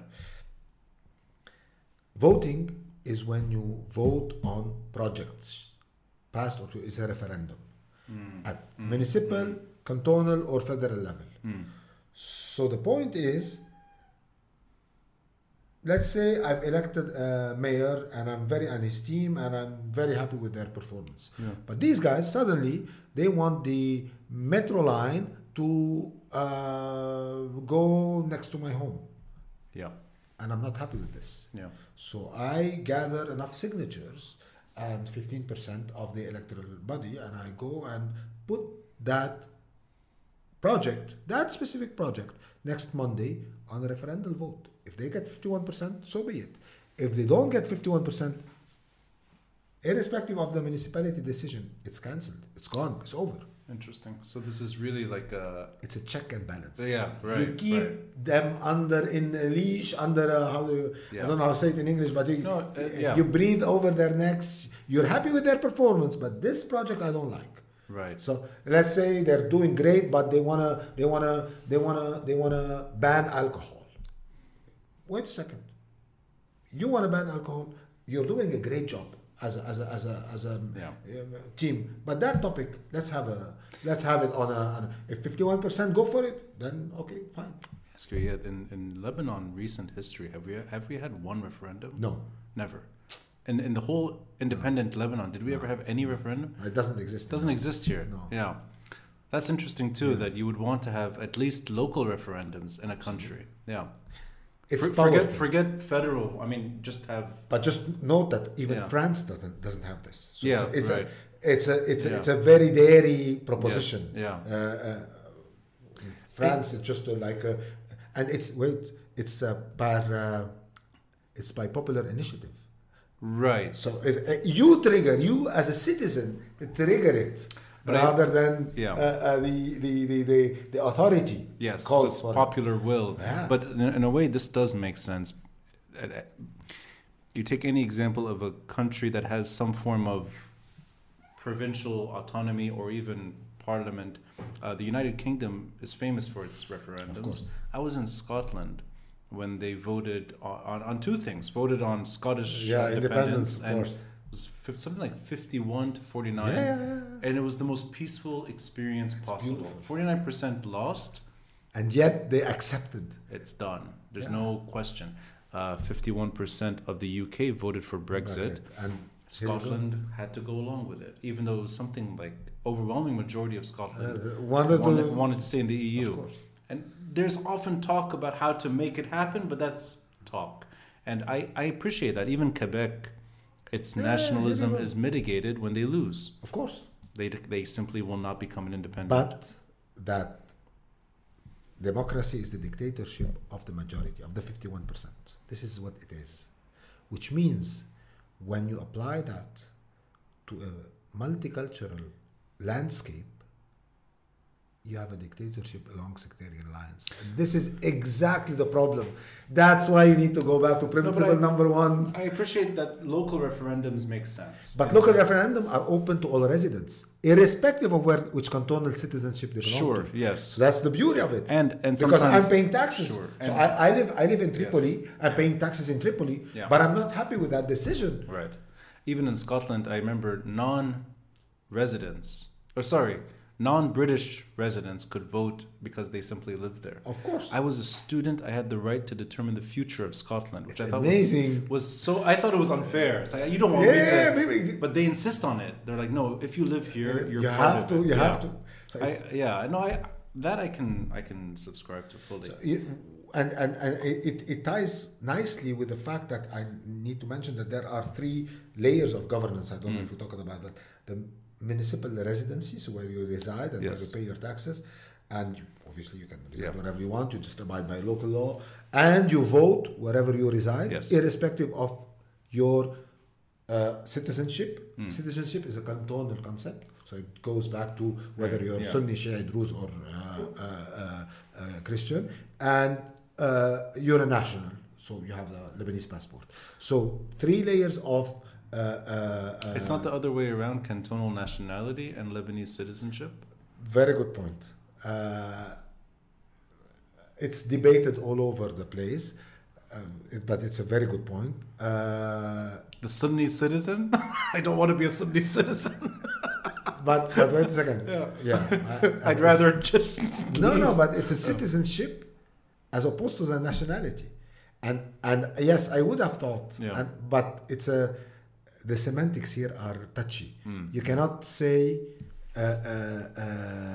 Sunni or Shia or Druze nationality within one country. It wouldn't work. You understand? So you have to keep the nationality. And that's the ultimate goal, is to have that, as we mentioned, I mean, to move from organic identity to constructed organic. Just to give you 2 examples of philosophers who thought about this. On the one hand, you have the likes of, as I mentioned, Fichte and Schmidt, those who thought of the organic nationality or identity, and the exact opposite. You have the likes of Rousseau, Pfuddendorf, who thought that people are bound together by contract rather than by organic historical identity. That's true. So in order to... Lebanon is a contract. Communities are our identities, organic identities. So to move from this to that, the federal project is that bridge that I think can actually make that. If you look at the Swiss today, they're profoundly nationalistic for Switzerland. Yes. Rather than, of course, they are for their own canton, but also they are profoundly attached to that. You can be on the border and you're still Swiss wholeheartedly. Absolutely. Absolutely, yeah. So the beauty of that is that it came about because it respected their identities. But I think there's also something about letting enough diversity within your system of governance to allow for some pluralism which is healthy.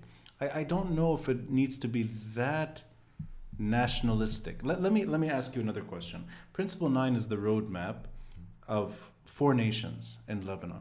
Those 4 nations are sects. And I'm assuming they're Maronite, Sunni, Shia, Druze. Yeah. That's the 4, yeah. I don't feel Sunni. Do I need to be part of the Sunni nation? Very good point. Yeah. And I have 2 answers for you. It's a great point. First, am I forced into it? No, wait a second. I wake up. I feel more Japanese than French.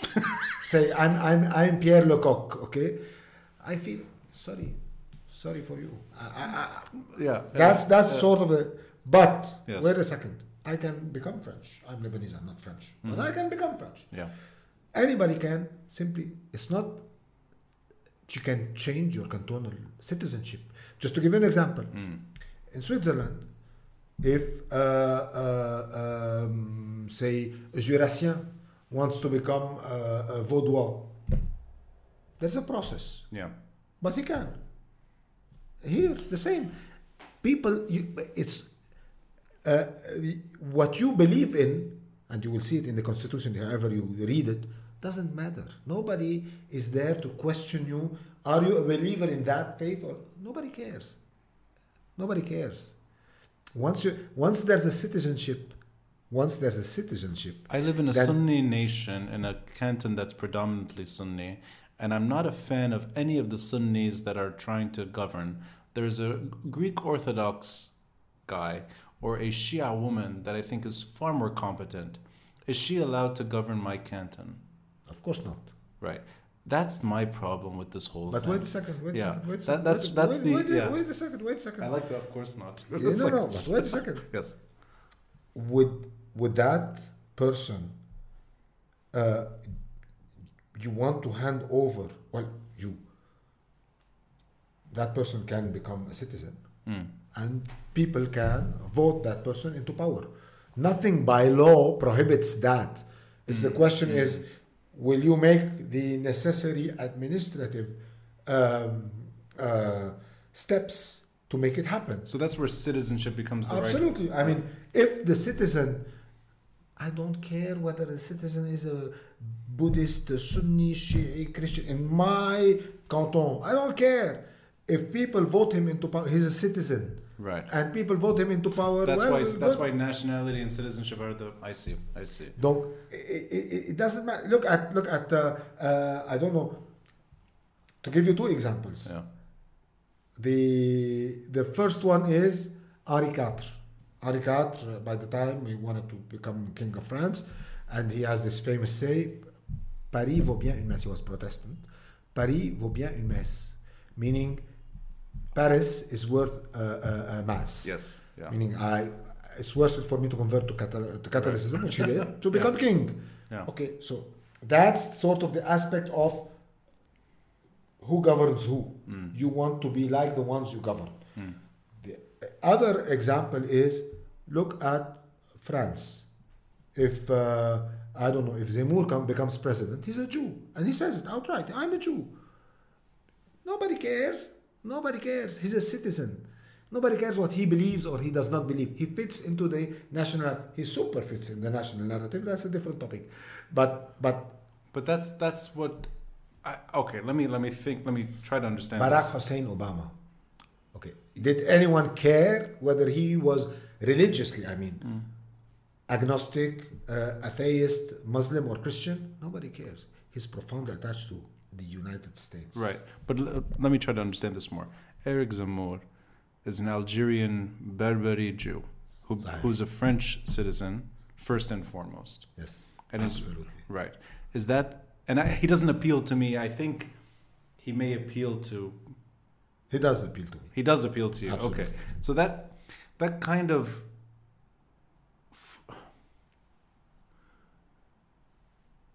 this Puritan way of looking at citizenship, and it's almost an absolutist way of saying you have to be one of us, otherwise you're not welcome. I don't like that kind of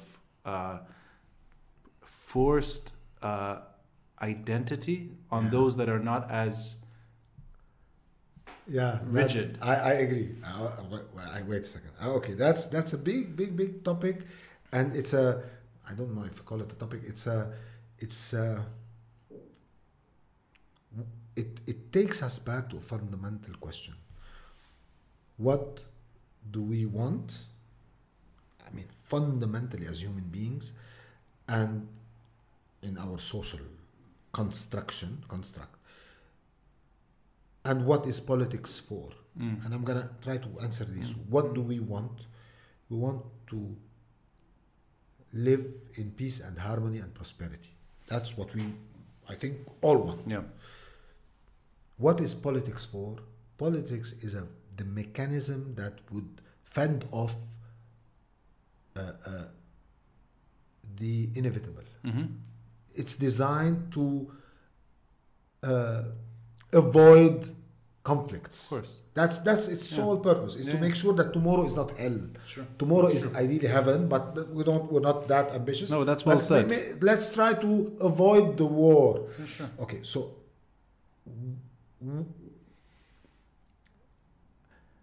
it's not politically correct to say it, but the way you address those two matters, meaning build a functioning society and design systems that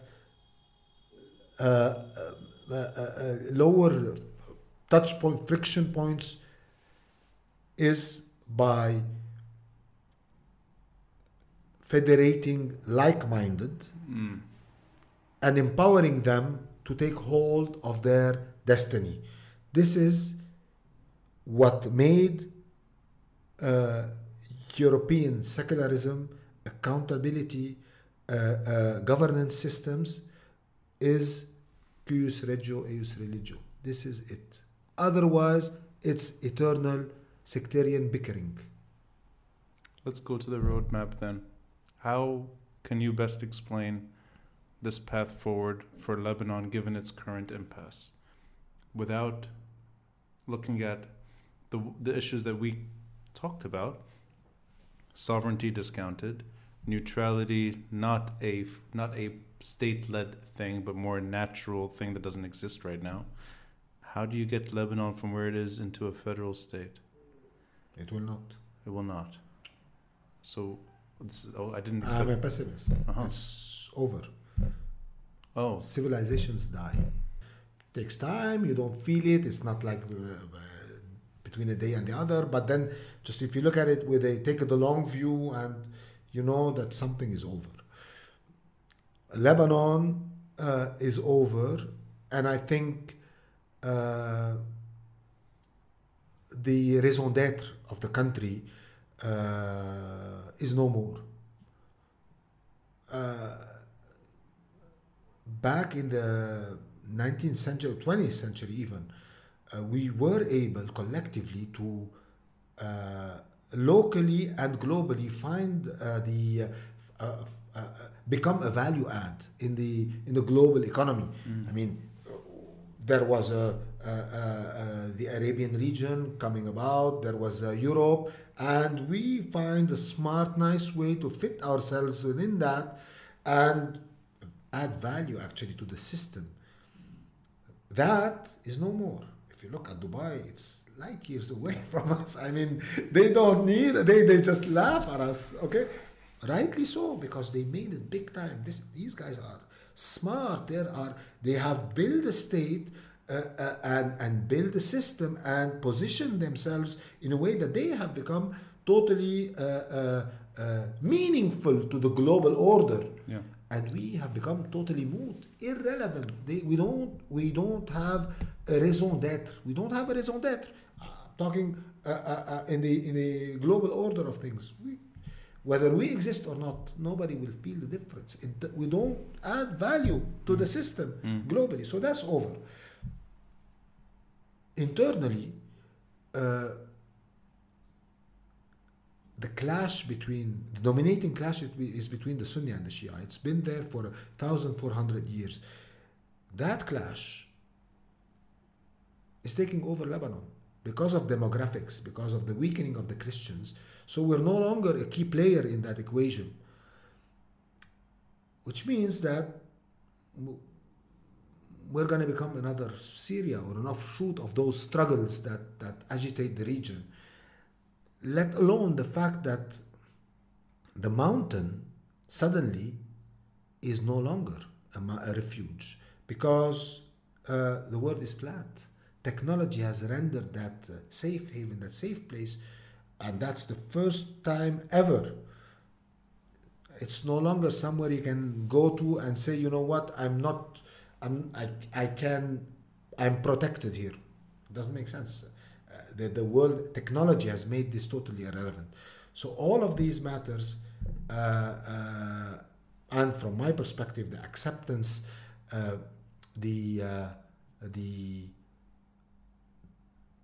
the acceptance of the derooting of Christianity, especially its linkage to Arabism, ended its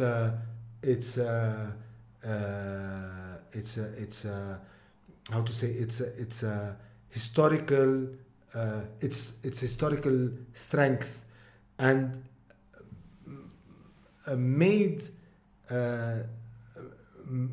its slow decay totally unavoidable. So all these factors come together would probably result in a country that will, I think, soon be no more, because it doesn't make sense for it to be. It will remain maybe a legal country, but it will not be a real country, between this distinction between legal and real. I see the same trajectory. What I will only touch on and what I think of as a valuable disagreement here is that I don't think it's a 1,400-year problem. I think Hezbollah in Lebanon is not Shia. I think the Syrians in Lebanon was not Sunnah wala Fatah.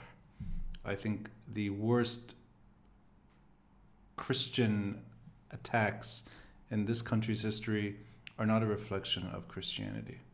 And that's why I think even though the path is extremely bleak, and I see the end happening the way you're describing it, that the borders will probably never change, but the experiment or the ideas will fade and die, or if they haven't already. Which is why I go back to the initial sort of point of disagreement, is that federalism is fine. It's a mode of governance, and if it fits well for Lebanon, fantastic. You can't be anti-federalism. That simply doesn't make sense. You can debate its merits, you can say whether or not it applies here or there. It may work better in other places, it may work better here, but that's a point of constructive debate. But federalism, for it to flourish, I think would have to go back. We would have to go back to what your father, and I think my father too, the reasons why they loved this country. It's not for what they died in or what they're living in right now, this mess. It's what they remembered from their earlier years. The younger independent Lebanon that never really took off. And for me, that is the only example where you had something that was functional enough to get us to a better place later. But over time, maybe that is also just, you can't go back in time. If ever we want to, there's a narrow path to salvation.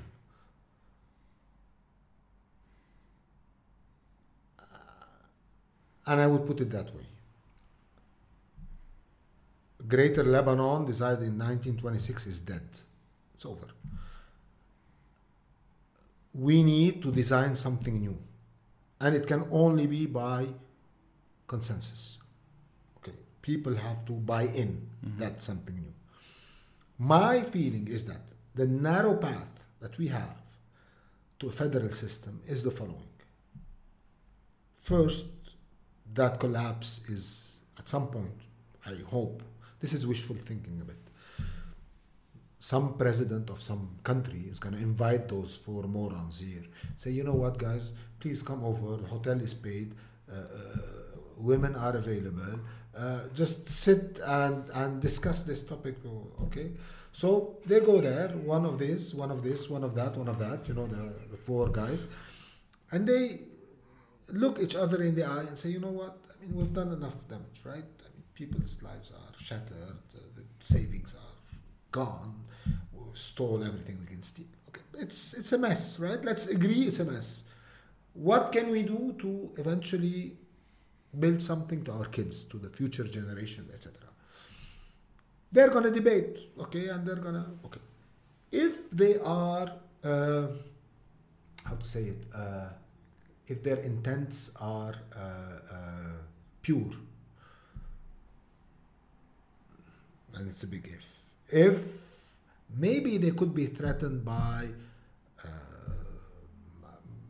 we can give them immunity if ever they come back with something of sense. So that's something. They will trade the good governance constitution for their personal and their guys' misdeeds, which is okay. I'm willing to pay that. And I'm for a full pardon of the political elite against a good governance system for my kids. I mean, I don't want to prosecute anybody. So the point is, maybe these guys would accept something that looks like these 10 principles and improve them if they think they have a better model to propose, agree on it, and come and put it to referendum in each of the communities. Say, guys, this is what we have. Is this something you're willing to live with? And it's voted. And if each community votes a buy-in, because somebody will tell you, you know what, I don't want, whatever. But I think it's a good solution to preserve the 10,442 square kilometers. 52, whatever. Yeah. Those 10 are important. Yeah, I know those. They're the reason why we're in that deep hole. I know. You understood that. Yeah, absolutely. Trust me. So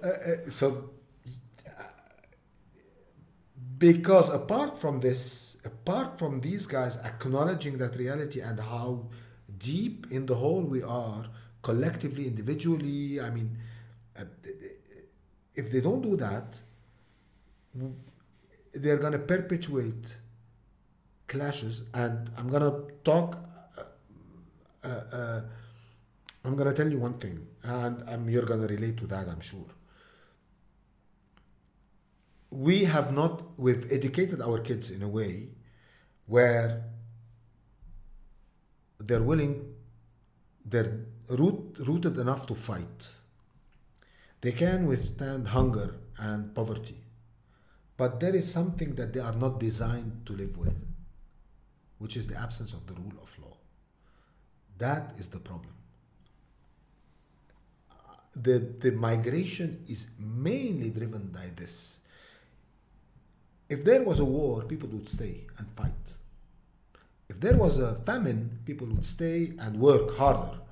But the absence of the rule of law, the way the system is currently designed, forces people to migrate. This is the main reason why a flaw or a driver for migration. That's my firm belief. And unless it is immediately stopped, and it cannot be stopped unless you empower people bottom up in a system that is coherent, that gives sense to their lives. Because we're not here by chance, right? Nobody wants to think that I'm here because I'm... No, we want to think, but it's only how to say it, it's egoistic. We want to think that there's a meaning to our lives, and that meaning is only a given sense within the collectivity in which we have been brought up. So that's the identity part of where we're coming from and where we're heading, why our lives make sense, how can we improve on our environment. And I'm gonna finish with take one single example. Our forefathers were poor guys, poor villagers, but when they built their homes, you would say it's designed beautifully. It fits within the scenery like it's a dream house, right? 100 years later, much richer. What do you build? The ugliest. The ugliest place. concrete Yeah. shit you can ever find. How come a poorer guy builds with no architect and no design? Because it all goes back to the meanings of his life. Our forefathers were rooted and thought they were here for 1,000 years. They want to be here for 1,000 years. Now it's all a commercial trade before I leave. There's something you said about the rule of law that resonates deep inside me. I think most of the people that I love who have left this country for good have been directly impacted by that. I think it's hard to see Hezbollah's impact on Lebanon because you don't encounter it.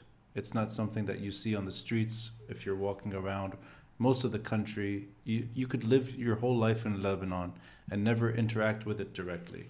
It's a much bigger problem that shatters the city, assassinates politicians, puts Lebanon at war regularly, has definitely crippled the system further, and has made the worst people in this country survive, I think, in the ugliest way possible.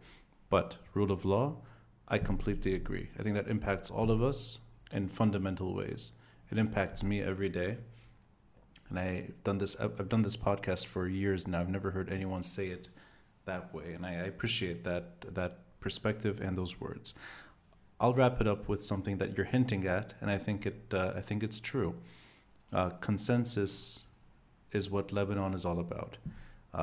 Consensus is what made it wobble.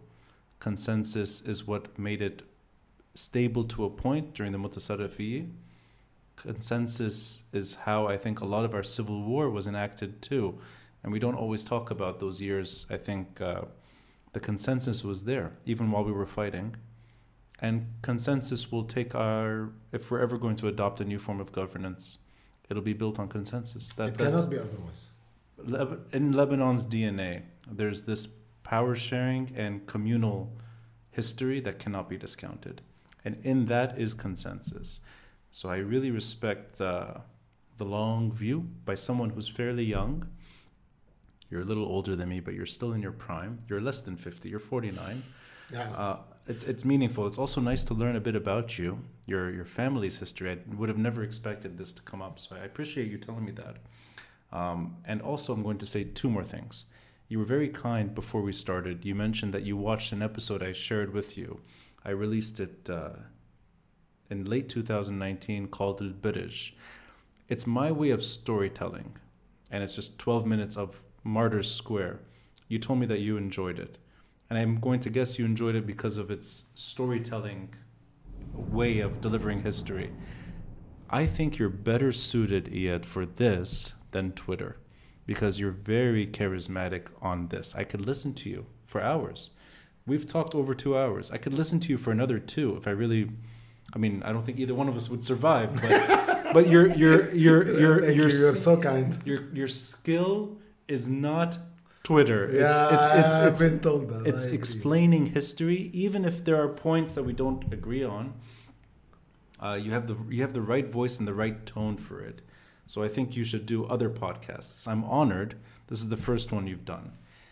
The other thing I wanted to mention, and we talked about this briefly, is that you're old enough to remember Absolutely. this. Now, can I ask you, let's wrap it up with this. Why does this train in the early 1990s, you took it from, remind me, which... Safra to Portemillo. Safra to Portemillo. So that's a small stretch of the coast. Of course. It's the choo-choo train from Daura to Jbeir. Yeah. Why does this bring back memories, positive memories for you? It's a slow train. It was very dysfunctional. It took 4 hours to get from Daura to Batroun or Jbeir. It's probably because for me train is civilization. Train is what actually links the country to, I've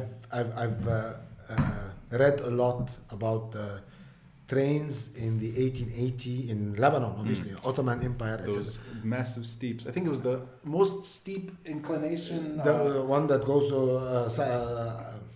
I forgot now. I did an episode about it, and I forgot the name. It's the inclination that's very steep, yeah. But this is all about how, and I'm amazed, and it's shocking how a country like ours, back in 1880, had trains, and 100 years later, doesn't have anything. Yeah. It shows you how civilizations die. Yeah. It's a living proof of where we were 100 years ago when we are today. You had trams in Beirut like there's in Geneva. Yeah. And I've lived a couple of years in Geneva, and I'm shocked when I see picture of trams in Beirut. How did we let this go? How did we let this gem go? Yeah. Trains, trams, this is where people commute. A downtown. I mean, if you look at the downtown, my dad used to tell me, a downtown, if it's not made for the commoners, it has no reason to exist. We made a downtown for the elite of the elite of the elite. It is absurd. So this is what put people together, and we let go of this. And I hate myself. I hate this. Whatever happened. I think that's the thing that I find it difficult to completely let go of. And I think from your passion about everything that we've talked about, even if it is happening, it's still difficult to accept that it's fading away. But with that said, I look forward to maybe doing this later and touching on other things, because I'm sure we could talk about other issues. You're most famous, you're most notorious for federalism, but I sense there's a lot more we can talk. Anytime, with great pleasure. Thank you so much for having me. And thank you for spending Friday night during a lightning storm with me. It's a pleasure. Thank you, sir. I appreciate it. Thank you.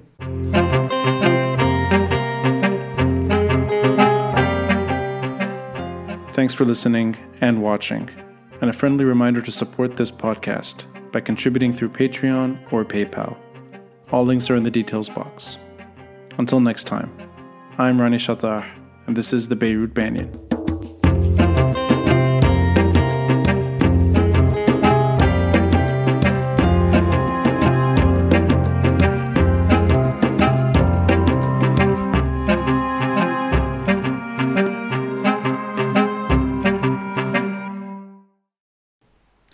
We did it. Amazing, Amjad. That was fantastic. It was, absolutely. But I was expecting more pushback. Minni? I'm a nice guy. You are. No, I was expecting you. No, I wanted to hear you, because I was going to say this at the beginning of the episode, and I didn't. I was going to say, I'm sure you're used to people just shouting on Twitter. No, I want to hear you out once just to understand you, and it's more interesting. Thank you so much. No, thank you.